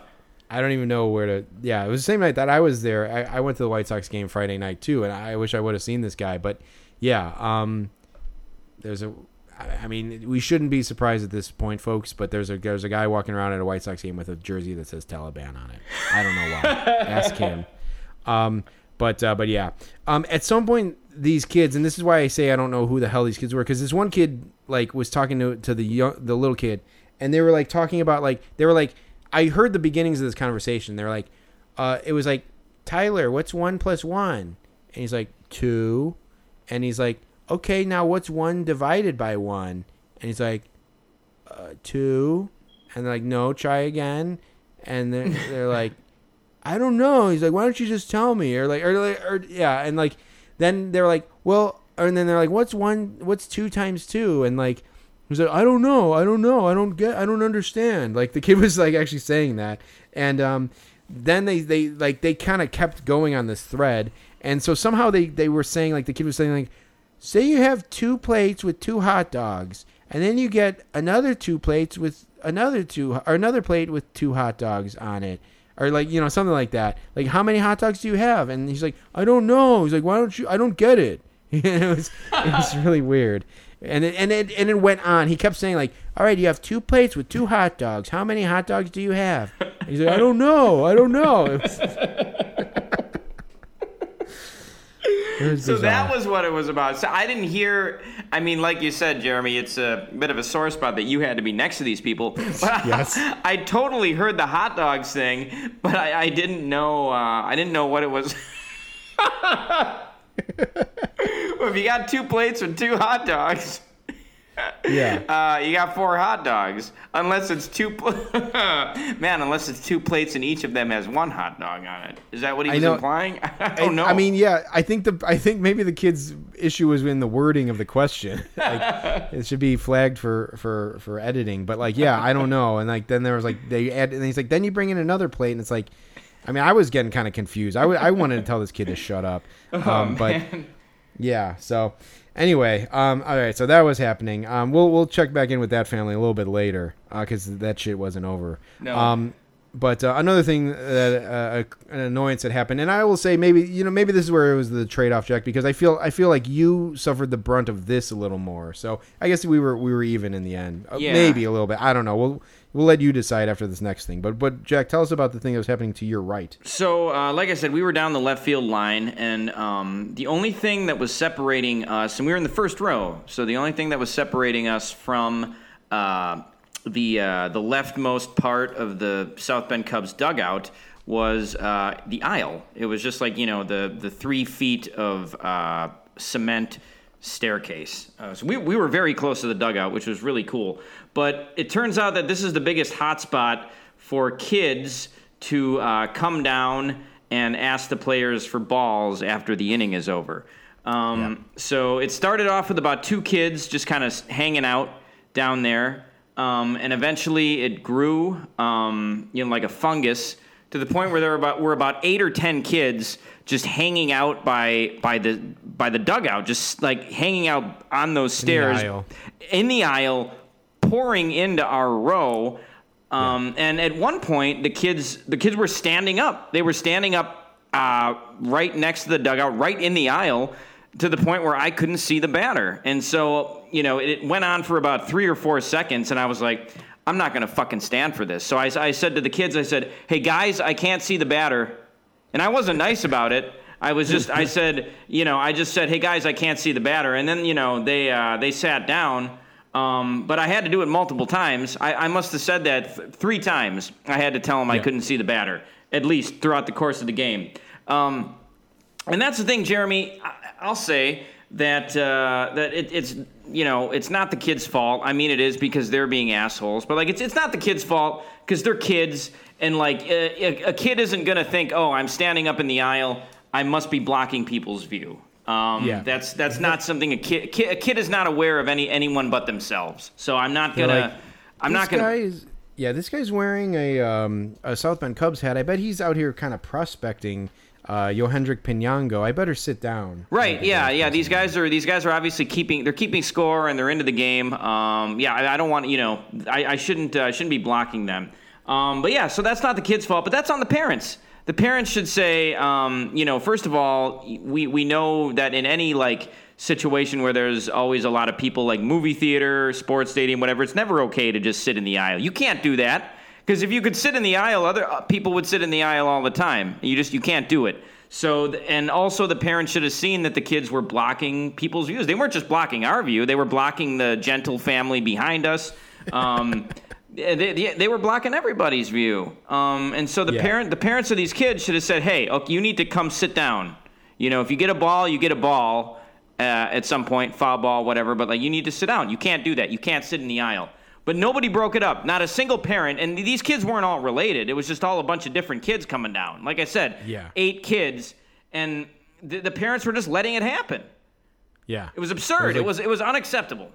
It was like the Sandlot on the 4th of July. Like all these kids from all over the neighborhood came over and congregated right in front of our goddamn seats. Yeah, and like I said, at one point there was like a 2-year-old kid, and he was like chewing on a hot dog bun. Had no idea why he was down there. He just saw all the other kids down there, and he wanted to come too. Like, what's going on here? Why is there a 2-year-old kid? And these kids, after every eating, they would say, "Hey, ball."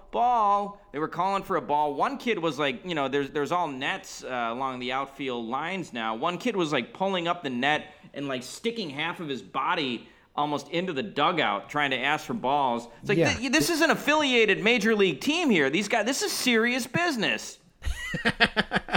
It is. These guys are in the bullpen like with fucking, a couple $1,000s of technological equipment just filming random bullpen sessions. Like, these guys are working here. Yeah, absolutely. I mean, Jack, the future of the Cubs franchise depends on a lot of those guys in the South Bend dugout right now. So, yeah, absolutely. But yeah, and then you got some fucking kid. The kids were like sticking their heads out and like yelling into the dugout. Can we have a ball? And it was just super fucking annoying. And like, yeah. So at some point, the kids like, we're standing up, and Jack had to like tell them to sit down.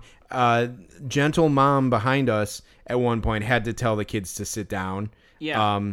And like, I looked back and I'm like, I was like, thanks. And thank you. Appreciate it. And I said to the dad, I'm like, we'll get him the next time. Or like, we'll get the next one. Don't worry. You got this one. We'll get the next one. And so they like laughed about that. Yeah. So that was our like bonding moment with the Gentle family. Yeah. I will say that like the mom won me over at that point. Like, I wasn't going to say anything bad about her after that. 'Cause like she had our backs. I mean, and I'm sure it was blocking their view too, but it was kind of cool that she had our backs, and like, even, and like her kids were not doing that. Right. So true. Props to them. Yeah. For sure. They were giving them a hypothetical, like, well, what happens if you go down there? Maybe you get a ball, maybe you don't. So just stay here. Anyway. So we were down the third base line. So we had a really good spot for the third base coaches. The third base coach for the Cubs is Eric Patterson, former Cub and brother of Eric Patterson himself. Corey Patterson. Corey Patterson, brother of Corey Patterson, much maligned former Cub. And Eric Patterson is a pretty maligned former Cub too, but not to the extent of Corey Patterson. Later on, it would go, I'll just say this now, but later on, we'd be in a situation where we were around the autograph hounds, and one guy got Eric Patterson's autograph, and I said to the guys, I'm like, if he knew the things I said about his brother, he'd never sign for me. And they kind of laughed about that, so that was kind of cool. But he kept like looking over into the stands, like he kept over like a friggin' kid with wandering eyes, like just like being distracted by like people in the stands. Yeah, he must have been trying to look for attractive women in the stands. I'm sure that's what he was doing.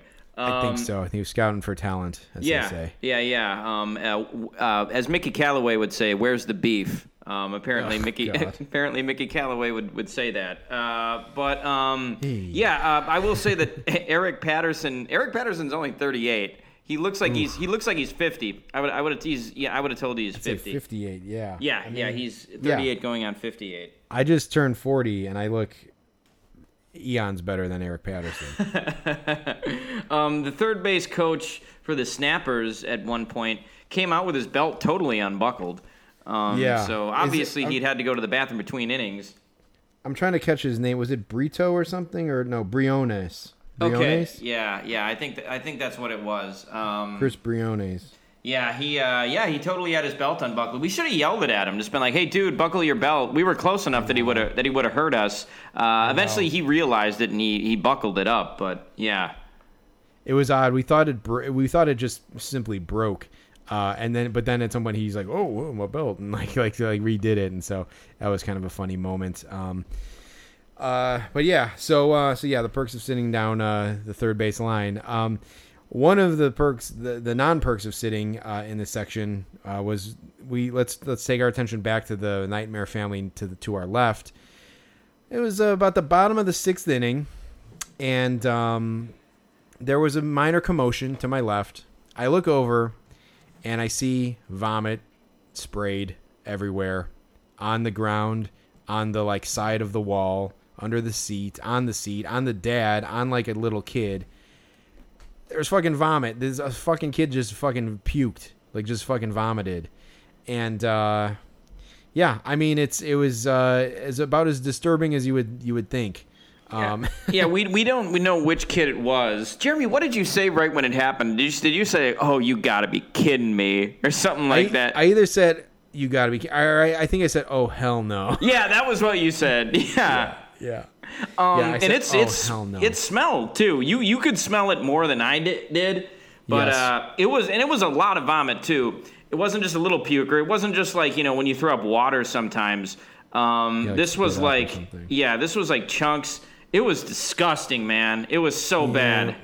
Yep. It was like I said, it's about as bad as you would think. It honestly, you know what? It did not smell good.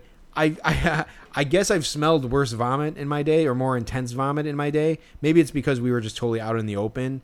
But it smelled bad enough to where you wouldn't want to sit next to it for 4 more innings. No. Of a baseball game. And it was the kid vomited. It's like, okay, kids vomit sometimes. It happens. Everywhere. It happens. What do you do? What do you do as a parent or as an adult when a kid vomits? What would you do in a public situation? I think I would do what that family did, and I would take a bottle of water and just kind of dump water over the vomit and then leave it there. And not tell a single living soul. Nope. It's as if they were driving home one night in a rainstorm and ran down a homeless man or something. It's like, don't ever tell anyone about this. It's like, no, you can tell someone about the vomit. You can have someone go, because they probably have fucking sawdust, or they have something that they could get some gravel, some authentic infield dirt, and dump it on the vomit, and maybe try to soak it up a little bit. They have fucking Diamond Dry. They have this shit that they put on the diamond when it rains. Get some of that and put it on the vomit. They didn't tell a single goddamn soul. So they sit there for 2 more innings. The top of the 8th, they decide to just leave. So they just left in the top of the 8th inning. They're like, all right, folks, we all right, kids, we vomited up this section. We got it all over the place. I think our business here is done. Let's call it a night and head home. We'll stop at Culver's on the way home. Yeah. And you can maybe throw that up on our driveway. But they just leave. And then miraculously somehow in the top of the 8th inning, this woman appeared, this goddess, this siren, like appears, and she's like, so I understand there was some sort of accident over here. And you know what it was, Jeremy, is the gentle parents behind us. The dad had taken the 2 kids up to go to the bathroom or get food or something, and I'm sure he must have told somebody about the vomit. So that there had to have been some correlation between him leaving and this lady, this siren, this goddess of Greek mythology coming down and taking care of the situation. Yeah. So Vomitalia, the goddess of cleaning up puke. Yeah. So she was like super cool about it, and she's like, "Sorry, guys," and it's like, "Sorry, like what are you gonna do to fix this situation?" But yeah, I did when the dad came back. Like I heard the mom say like they cleaned it up, or they sent someone down here, and I heard the guy say like, "Oh well, I figured they would," or something like that. So I guess maybe that makes sense that they. And honestly, he was sitting directly behind the vomit. Yeah. So I don't know if you'd rather sit to the right of the vomit or behind the vomit. I don't know what's worse. And it should be noted too that the family who was responsible for the vomit, they poured water over it and then just sat in this vomit for another 2 full innings or 4 half innings or whatever you want to. Yeah, it's so not good. But eventually, not only did this lady get a guy with some super-powered mop to come mop up the vomit, but she also saw those little kids sitting by the dugout, and she's like, "You guys can't be here. You got to go." This lady was awesome, and I actually said to her, and I kind of Len Caspered it a little bit after she kicked those kids out. I was like, "I wish you'd showed up a little sooner." Yeah, but and I said it pretty loud because I was fucking pissed about these kids, and I wanted people to hear that I was glad that she kicked them out. So yeah, thank God for this lady. At least she got the fucking vomit cleaned up. Yeah, for sure. Of course, the kids would show up, an inning later. Yeah, a half inning later when the ushers left, they just were right back. Yeah, of course. After the vomit was cleaned up, she did look to us and she's like, "All good, guys?" And we're like, "Yeah, we're great now." If you could hand me a Q-tip soaked in bleach so I could put it up my nose, maybe we would be back to square one. But yeah, no. So that was a bummer. So yeah, Vomitgate, cleared up, whatever. At some point during this game, it became aware to us that Corbin Burns was throwing a no-hitter. So we were at the game during the Corbin Burns no-hitter in Milwaukee.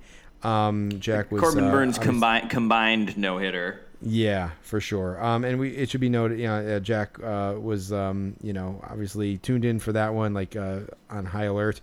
So we were monitoring that for the 7th, 8th inning, and at some point, we were doing double duty. We were looking at the phone, watching the game, and we looked at Corbin Burns' pitch count, and he was at 115 pitches.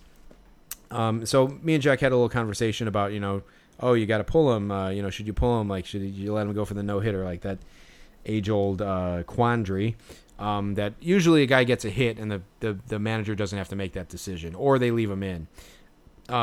It turns out that Corbin Burns came out of the game after the 8th inning to pitch for the 9th inning. And Jack, what did we hear behind us? So after the game, after Hader had shut down the last 3 outs against the Indians, there was this guy. A couple people were talking about the game behind us, and this one guy goes, he's like, "Yep, Burns came in after the 8th and said he was done. He was done for the night." And I think he even said that leading into the bottom of the bottom of the 9th inning. He might have said that. He might have said it. But regardless, of when it was said, he did say it. And so after he said that, Burns pulled himself. Burns pulled himself. He said he was done. Yep. Yeah, that's exactly what this guy said. And so I figured, I was like, okay, so that was kind of the impression that I had. But as we were driving home after the game, I was looking up a little bit of stuff, and I was like, well, I can't find anything on this. And as more information came out, sooner or later it came out that Counsell was the one who pulled Burns from the game, and that Counsell actually wanted to pull him in the 7th, but he allowed him to pitch the 8th. For what it's worth, it was the right call. on his part. That was a meaningless game, and, you can't get Corbin Burns injured trying to go for a no-hitter in a season when they have the best chance to win the World Series that they've had in a lifetime. But regardless of all of that, where did this guy get that information from? He didn't get it. He just lied. He just made it up. Yeah, he concocted that in his own head. I mean, honestly, like the guy, I said this, I'm like, the guy probably has no concept of the fact of how a manager might have to pull a pitcher, just for all the reasons that you just said, Jack. The guy had spent some time on the DL. Of course, it was for COVID. He's he's yet to pitch, like, I think, a competitive full season, in a playoff race. The Brewers haven't won a World Series. They're trying to win one here. All these reasons, like, you don't extend that pitcher for that many pitches. And this guy has no concept of that. He's like, oh well, he must have said he's out, because there's no way that a manager would pull that guy. There's no way, because we all want to see the no-hitter more than anything else. We all know the no-hitter is more important in this moment than anything else long-term that might happen in October. So he must have just pulled himself. And if it's like, no, dude, that's not how it works. And you might not be able to mince those fine details about baseball, but I'm glad that you were there to comment on history. Yeah, and also it shows that the guy doesn't know anything about Corbin Burns. I mean, Corbin Burns is a guy who refused to get vaccinated, went on the COVID DL with COVID, and then had the audacity, after the Brewers reached the 85% mark, to say, well, I'm really glad that our restrictions have been lifted now. Like, that's the kind of guy we're dealing with. This guy's a bonehead. And, like, do you honestly think, like, obviously he's a competitive guy, but he's also, a stupid guy. Do you really think that he's going to, or at least someone who completely lacks any sort of tact, you really think that guy is going to pull himself from a game where he's throwing a no-hitter? No. Doesn't matter how many pitches. This guy doesn't know how many pitches he's thrown. Yeah. So, yeah, it was counsel. It was counsel all the way. So, guy's just making stuff up. Yeah, for sure. Okay, we'll try to power through this last chunk here, because at this point the game wraps up, and the Snappers beat the Cubs. Was it 4-1, 5-1? Yeah, it might have been 5-0, 4-0. Or yeah, that's right, nothing. The Cubs got one hit actually, not one run. But yeah, so one hit. Jack, did that occur to you? Like, did that sink in? Like, it didn't really sink into me until later. Two or three walks. So yeah, just like you said during the game, Jerry, just no offense for the Cubs at all. Yeah, they couldn't get any sort of thing going. But yeah, so Alexander Vizcaino, pitcher for the South Bend Cubs, came over, co-headlined the Anthony Rizzo trade. He came over from the Yankees. I saw him at South Bend a couple of weeks ago, maybe a month ago, and failed to get his autograph, and I was pretty bummed about it. And so I was kicking myself.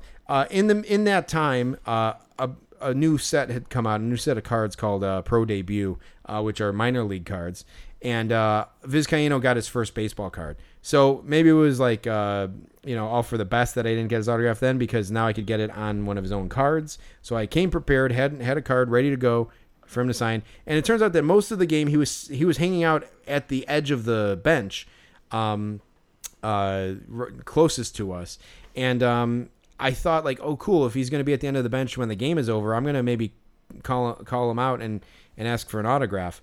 But of course, like, those goddamn kids were there by the net.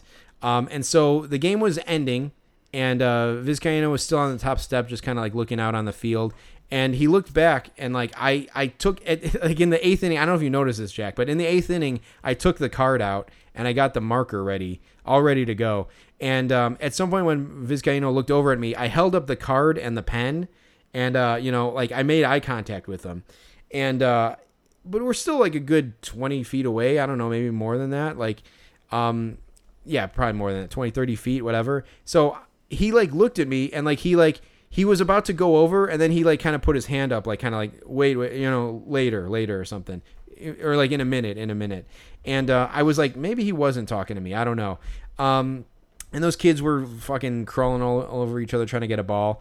And a minute passes by, whatever, and I see Vizcaino coming over to us, and like I'm like, oh, is he coming over to sign my card? Like, did he see me? And then like the kids were like, blah, blah, blah, like, let me get a ball, whatever. And he kind of like looked past the kids and he pointed to me.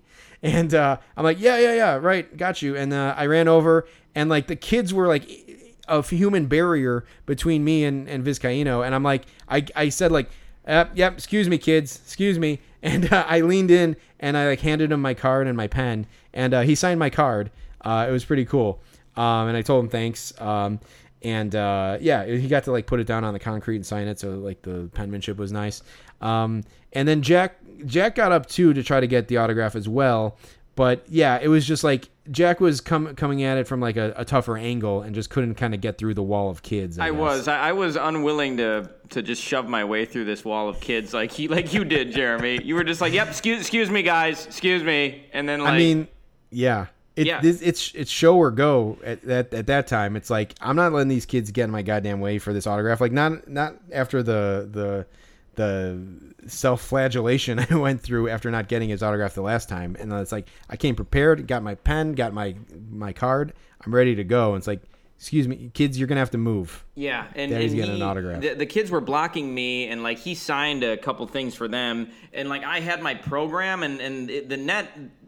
We were separated from Vizcaino by the net, and so it would have been awkward for me to like shove my program through there. It was a little harder than a ball. But the big thing was that these fucking kids were in the way, and they were not gonna remove themselves from their station after they got the autograph. They were still gonna just stay there. So I was kind of fucked. But like Jeremy, I will say this. You turn into a different person at the moment you smell the opportunity for an autograph. Like, you'll just like, it's like a switch flips, and you're like, what was his name? The character from the Manchurian Candidate. You know, it's like you turn into a fucking like zombie or something. You just go straight for the guy with the autograph. You'll like just, it doesn't matter. You get yourself in there, man. It's clear that you've like done this before, and you just know how to do it. You're aggressive. Yeah, I mean, yeah, I know. And so few situations in life am I that aggressive, but getting the autographs, I guess now I've fully merged into that mode, I guess.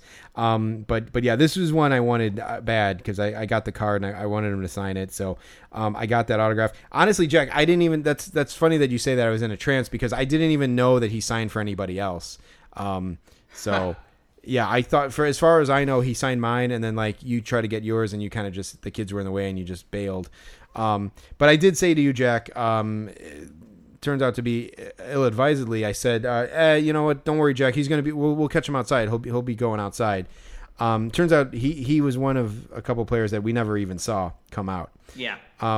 But so we were like, okay, let's get ourselves out there. Let's go get some autographs. This is, the whole other part of the game experience is to now get autographs. And if you'll recall my words from early on in the podcast where we, coined the last time we were in Beloit, we coined the term autograph freaks. Some could say that we've maybe turned into those autograph freaks ourselves. I think there's a distinct line between autograph seekers and autograph freaks, which we can get into in a bit. But we headed out. We were wondering, because it's a new stadium, where are we going to see the people? Last time at the Beloit Snappers game, they had to walk in front of you to get to the field. I mean, if this were the old stadium, Lazarito Armenteros would have slipped on that vomit trying to get to the field, which is how much access the old place would have been. But this one is different. So we got out. We saw two guys with binders. So we're like, okay, there we go. That's who we're looking for. And so we went down and we talked to these guys. And we were like, does the South Bend come out here too, or just Beloit? And they're like, no, there's only Beloit here. South Bend's down there, down where those stairs are. The bus will be parked on the street, just down there. And we were like, cool, thanks. And so we headed down there. It was weird because there were these stairs that they could kind of come out of. But it was also, I think, other people like fans were coming out of that doorway as well. And then we looked, and there's this driveway that runs between the stadium and the river. This desolate road that's dimly lit, and the bus was deep down there. It was if the sidewalk where we were standing was like home plate, this was like at about shallow left field. I walked down there to scope it out. I saw 3 other guys waiting there to get autographs. And so I came back and I got Jack, and I'm like, "Hey Jack, I think we should go down there." So we went down there, and like the bus driver got real close to the back door, to where the guys were like barely like going out the back door through this gated area and then like right into the bus. So their access was pretty limited. And they could even like open the door and really kind of block people out. But we were like, I think we're still going to be able to get some autographs over here. So we kind of camped out there and waited. Yeah. Let's just say also, we'll get to the bus driver in a second because he was a character. But I think one difference between autograph seekers like us and the freaks, the graphers as they call themselves, I think we should still call them freaks because that's a good name. But is that like the freaks don't really seem to be that big of baseball fans. They know who all the guys are, but they just seem really detached from any sort of rooting interest or like caring about baseball. One of the guys, he was like the alpha dog of these freaks, and he was like, he saw my Brewers hat and he's like, "Hey, did you like see the no-hitter, like the Burns no-hitter night?" And I was like, "Yeah, it was really cool. Like, too bad he had, thrown so many pitches, 115, whatever." And like the second I started getting into the specifics of the game, the guy kind of shut down. And to the point where I felt bad. I was like, "Man, did I like rain on that guy's parade?" He was trying to like, but I just, he talked to me about it, and I wanted to talk more about it, and he kind of like shut down. So I was like, "All right, that's not really on the table." But that being said, like they were regular guys. They were nice guys. They let us know like who signs easy, who doesn't. Jeremy was swapping stories about having been at South Bend, and like they were also like there was one guy whose autograph they'd gotten already. I can't remember which one it was, and they were just like, "Yeah, man, you go ahead and get it." So I was like, "All right, that was pretty cool." Like, these guys are actually cool guys. Yeah, for sure. Yeah. It's I think that the one arc of this podcast is to think back to episode 5, is that we've gotten a lot closer to the autograph freaks than we were then. I mean, I will say even then we got autographs too at the game. So I don't know. Maybe we were just freaks from the start and just couldn't acknowledge it. But yeah, I don't know. I do you want to talk about this now, Jack, or do you want to like wrap up with that with our feelings about the freaks? Let's wrap up with it. Okay, all right, let's do that. So we're there, we're hanging out. These guys in front of us were trying to get Jordan Wicks. I think everyone who's trying to get graphs with the Cubs is trying to get Wicks because he's fresh meat, for sure. And these guys had like these like nice like 8x10s, like these pictures that they took of Wicks, and they got them blown up and they get them signed and stuff. So it was pretty cool. So they were like waiting to get that. They said like that they saw him like in Rockford. I guess he played independent ball last year during the shutdown, I guess. So they would end up talking to him about that. But yeah, so they were like looking for that. While we were waiting, the bus driver was kind of walking around, and like he was like kind of a crotchety old guy, like kind of looked like a vet a little bit. He looked like Rod Steiger. Yeah, right. Yeah. So yeah, he kind of had that just like, I don't know, that like kind of tough guy, old guy like look or something. And he was like kind of getting the bus ready. Like when we got there, he opened the door up at one point, and that's when we were like, "Oh shit, is he going to keep this door open?" And like, because if you kept that door open, we really would have almost got shut out. Like it would have been really easy for the players to kind of go by. But the thing is, like, actually these guys were talking about this earlier. I don't know if you caught this, but like they were saying like, yeah, it was a nightmare the first couple of weeks of this stadium, because like the bus driver was like parking far away, and then the players would go over to sign, and the bus driver was like, get over here, like don't stop, keep going. And like the players were like feeling confused about it. They're like, "What? Like, let me just sign for these guys. Like, who cares?" Like, I think he was trying to. They were doing an impression of the bus driver, and they're like, "No one's getting COVID. No one's bringing COVID onto my bus, or any of that COVID-19 onto my bus." And so like, I don't know. So I think it was tougher earlier in the year to get autographs there. This guy could have been like that, but he was a little cooler. But I could tell he didn't really like the cut of our jib. I think if there was any more of us, he might have had to like throw down a little bit. But one thing that the bus driver did do, he did go inside at some point. He came back with the catering. So one thing about these games, it even happens at the Cubs games, the players leave with like a styrofoam tray of food. Like there's a spread out there. They probably put together a little food plate, and then they bring it back to the hotel or whatever. It's funny to see. It makes sense to see like A-ball players do it, but it's funny to see major league players do it. But I think in A-ball they get like just a meal box basically. So earlier when we were driving up to Beloit, we saw this Famous Dave's catering truck come by, and Famous Dave's is like a barbecue place that's predominantly in the suburbs here in Chicago. We saw it heading up there, and I was wondering, I'm like, are they going to the game? Like maybe they're selling food there. And then we see the bus driver come out with like Famous Dave's. So it was clear that like Famous Dave's was driving up there to cater the Beloit or the locker room spread. So these guys were walking out with food boxes from Famous Dave's, which is cool. But the bus driver came out with his own box. I'm not sure if he gets one, but he got one. So he came out, and Jack, I don't know if it was at this point or whatever. Like a couple guys came out maybe, and we got a couple autographs, but. And then the bus driver went back in, I think, at some point, and I swear he got like a second meal. But he did say to us, he goes to us, and he's like, "They're slow tonight, boys," and like it seemed like the guy was a little annoyed with how slow they were being, because he wanted to get out of there. Oh yeah, definitely. So for the times that he wasn't telling us about that, he was sitting in his in the driver's seat, kind of hunched over the steering wheel, and like just shoveling like coleslaw into his mouth from the Famous Dave's box. So he was fucking manging on this food. He was chowing down, and I swear he got 2 meals. But he at some point he was annoyed with them not leaving. But I think at some point he just committed to the food and was like, "Oh well, forget it, man. I'm just gonna eat all this barbecue, whatever." So whatever. So that happens. We're still waiting for some players to come out. I guess a couple guys are coming out here or there. We look over to our left, and like there's a family of there's like a dad, maybe a grandma, and like 3 kids or something, and they're like kind of rummaging through like the grass and like the weeds next to the river, and we were like, what the hell are these people doing? It was odd, and it turns out, so Jeremy speculated that they were looking for frogs, that they were frogging.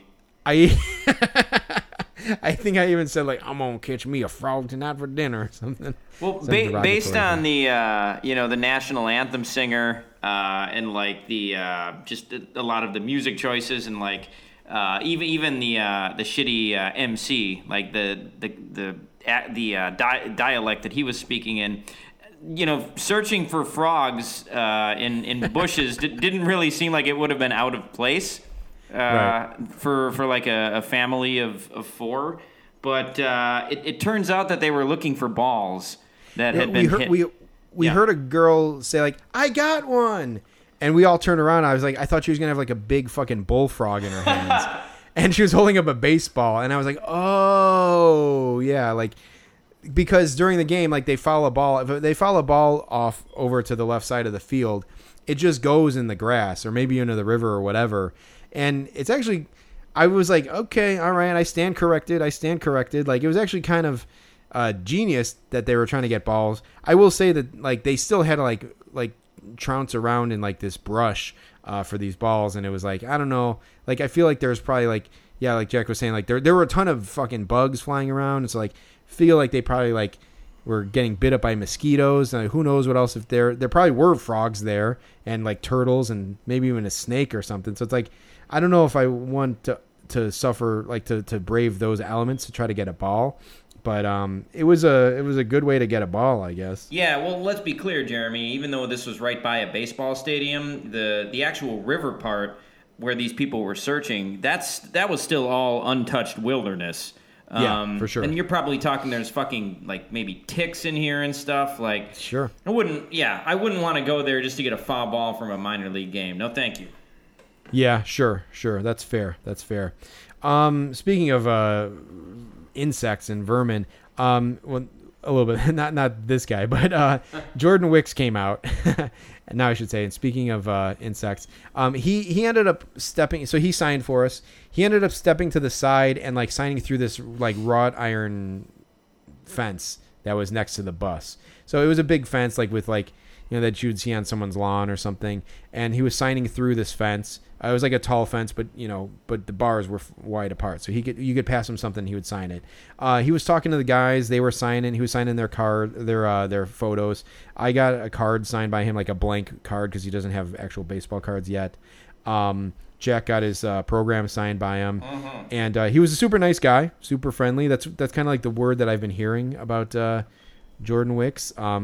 Super happy to sign. The guys did say, like, man, it was like, wait till he gets some cards. He's definitely going to be one per. Yeah, that's the lingo for these guys. That's the biggest condemnation a player can have if you're an autograph freak is if a guy if he's a one per guy. Yeah, if he's one per, like, it's like, yeah, good luck. He's one per. Yeah. But yeah, so he was signing for guys. But one thing that we noticed about this fence before Jordan Wicks even came over was that there were these giant fucking like country spiders, like all webbed up in between a lot of the bars. And so Jordan Wicks came over and was signing autographs. And like, I was like, at one point, like I was kind of approaching him to get an autograph, and I was kind of sticking my hand through, and I'm like, oh shit, fucking spiders. Like I just saw these crazy spiders. And so like, yeah, so I was like freaking out, and I was worried that Jordan Wicks was gonna like stick his hand through and get bit by a friggin' black widow or something. Yeah. There goes that $3 million signing bonus they gave him. Yeah, it like decays, like the nerves in his arm decays, and then he never pitches again. Like that would be perfectly Cub. That would be definitely Cub. That's Cub. Yeah, exactly. Bit by a black widow or by a brown recluse, and he loses all nerve endings in his pitching hand and is forced to retire. But yeah, so he signed for these guys. Jack, at one point they were asking him about a guy, a teammate that was with him and on Rockford, and then I guess also played with him at Kansas State. Yeah, they were like, yeah, how's my boy Dom doing? And then Wicks went, well, he's he's something. And then and then the guy went, the autograph freak was like, yeah, when he was in Rockford, he was trying to hook up with every girl on Tinder. And then Wicks was like, oh yeah, of course. Like he was just like Wicks he was a cool guy, man. He was just kind of rolling with the punches, just talking to these guys and stuff. And he even like downplayed his time in Rockford. He was like, yeah, I was only there for like a month, and then the whole COVID situation or whatever. But he was just he was cool, super laid back guy. Yeah, it was kind of funny. It was just very like, of course that's Dom. Like, yeah, I think the guy said like, hey, we got to talk about your buddy Dom. And he's like, oh yeah. He's like, he certainly is something. So he just sounded like, I couldn't tell if he was just like, yep, that's just Dom being Dom, or it almost sounded like he was like, yeah, that guy's a bit much. Yeah. If you look at that guy's picture too, the guy looks like a bit much. What was his name again, Jack? Dom what? Dominic what? I don't remember, and it's not worth looking up right now. But he, it was Dom something. People. He was definitely. You can find him on the Kansas. He's probably still on Kansas State, actually. Dom Hughes. Dom Hughes. That's right. Yeah. He's like a sophomore now, I think, and his numbers are not good. 5'9", 170. Yeah, like you said, potential micro guy. Yeah, possibly. Awaiting visual confirmation. But yeah, so that happened. We got a good amount of autographs. Got Bailey Horn. Got a couple of other guys on the Cubs. One guy that I wanted to get was Yohendrick Pinango, who also was not there with the Cubs when I saw them back in August or whatever. He's climbed his way up to the top 30 of the Cubs prospects, and he was one of the last guys to come out. And I went and I handed him my autograph. He looked like he didn't want to sign. He was, like I said, one of the last guys to come out, and just like kind of looked like, I'm sure he doesn't speak English very well. Like just he kind of didn't want to be there, like didn't want to sign, but he did stop and sign. I handed him my pen, my Sharpie, and he like dropped it right away, or like the cap was on it, but like not fully on it, so that he ended up dropping it, and he kind of like stood back. He's like, "What the hell, man?" and then I had to like hand it to him again. But I think like when I handed it to him, like he got some of the Sharpie on his hand, and he like stopped and he like looked at his hand, kind of like he was fucking pissed about it. And then he like reluctantly signed my blank card. And then he went and he signed Jack's card, or Jack's program. And I think he's still pissed about me, and he kind of signed it kind of wildly. Yeah, he signed it with a flourish, like hugely, and he actually got it over Jose Alberto's autograph a little bit, which was strange. Jeremy, thankfully it seems like Jose Alberto's is not going to amount to really anything. So no, and he pitched on Sunday after we saw him, and he gave up like 4 runs in 1 inning or something. So okay, well, not sure about that guy. Yeah, I mean, he didn't get it over DJ Hers or Jordan Wicks or Bailey Horn. So all those guys, their autographs are pristine. But he fucked up Alberto's a little bit. Pinango's did. So it's like, yeah, both Pinango's and his autographs are a little fucked up now, which is kind of disappointing. But they're on there. Yeah, for sure. So as we were walking away, so another guy came over. I think one of the kids who was like over by Beloit, who told us like where to go, he came over and he was talking to us, and he was pretty nice. I was asking him a little bit about like some of the Beloit guys, if they sign. But he definitely said, he's like, yeah, I asked him about Victor Mesa, because that was the guy who played in this game, who was like, at one point that when he signed with the Marlins, he was the number 1 international free agent. So kind of a big deal. He's kind of declined a little bit in his prospect status. I think he's even out of the top 30 for the Marlins, which is kind of crazy. I have to look at that again. I don't know if I read that wrong, but kind of crazy. But he was like, yeah, he'll sign, if you catch him. He'll only sign here, though. He won't sign before the game or, in the parking lot or whatever. He'll only sign right by the doors. And he's like, but, he's kind of like a 1 per guy, And so, like, yeah, it's like, 1 per person, which I think is totally fine. Oh, yeah. He wasn't, like, the kid wasn't, like, damning him from that, but it's like something that you must disclose about a player. It's like, he's a strictly 1 per guy, so don't try to get him to sign 8 cards. But I think that's where the difference between autograph freaks and graphers or the autograph enthusiast or the autograph seeker is like, I mean, I'm perfectly content to get 1 card signed for my collection. I'm not trying to resell them. I'm not trying to put them on eBay. At best, I think sometimes people trade autographs, which is fair. But like, it seems like when you're getting 8 autographs signed, you're going to put 7 or 8 of them on eBay, which is bullshit, because these players are like not getting paid a lot. They're fucking, trying to make a living. And like, these guys are like, making money off of them. And that's kind of bogus. But I have to say that in my time going to games, I've met some like nice guys, like you were saying, Jack. Like, they're generally like helpful, and like they're not like gatekeeper. They're not like, it's like if you say like, oh, well, where's, like, those guys could have been like, we could have been like, hey, where's the South Bend? They're like, yeah, I don't know, man. I don't know where they come out. Sorry. I guess they could have been like that, but they were actually helpful, Oh yeah, they weren't like, yeah, I can't give out that information to the public. Right. Yeah, like the fake security guard guy. Right. Yeah, so they never the autograph freaks, they never steered us wrong. And generally they seem cool with other people who are enthusiastic to get autographs. So I get from here on out, they're all right in my book. It's almost like kind of a brotherhood.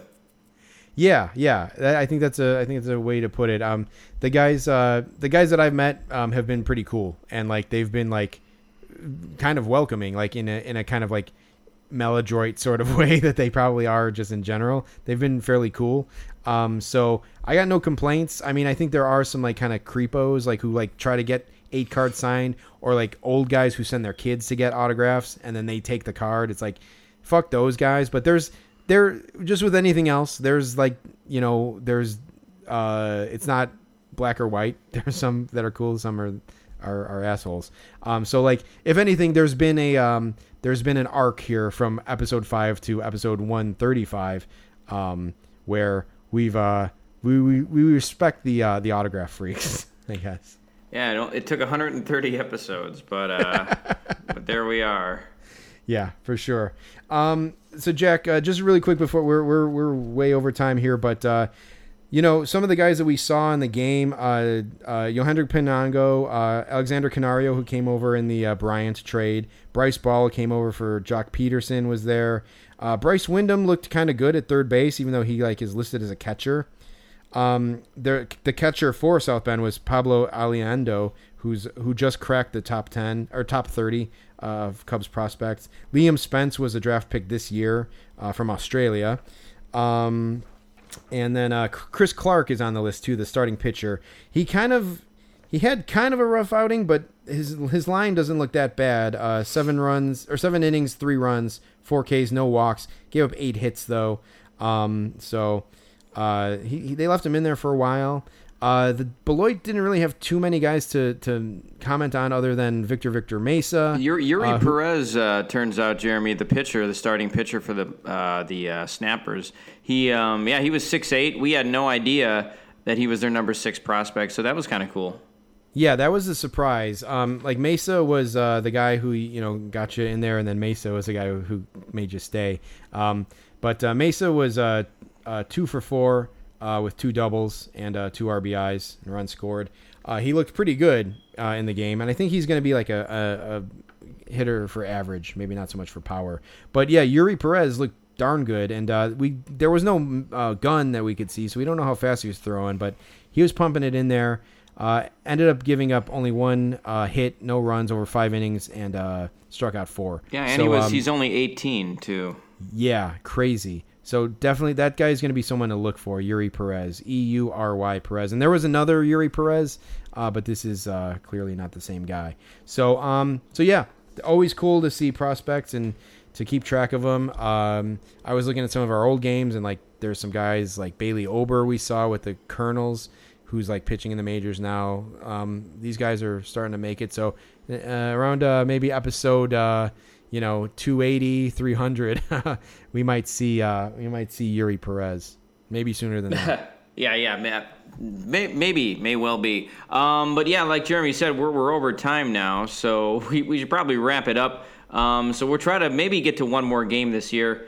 We'll see. But season's wrapping up. The regular season is coming to a close. So for this episode, I am Jack Swakowski. And I'm Jeremy Dionisio. We'll see you next time. Later.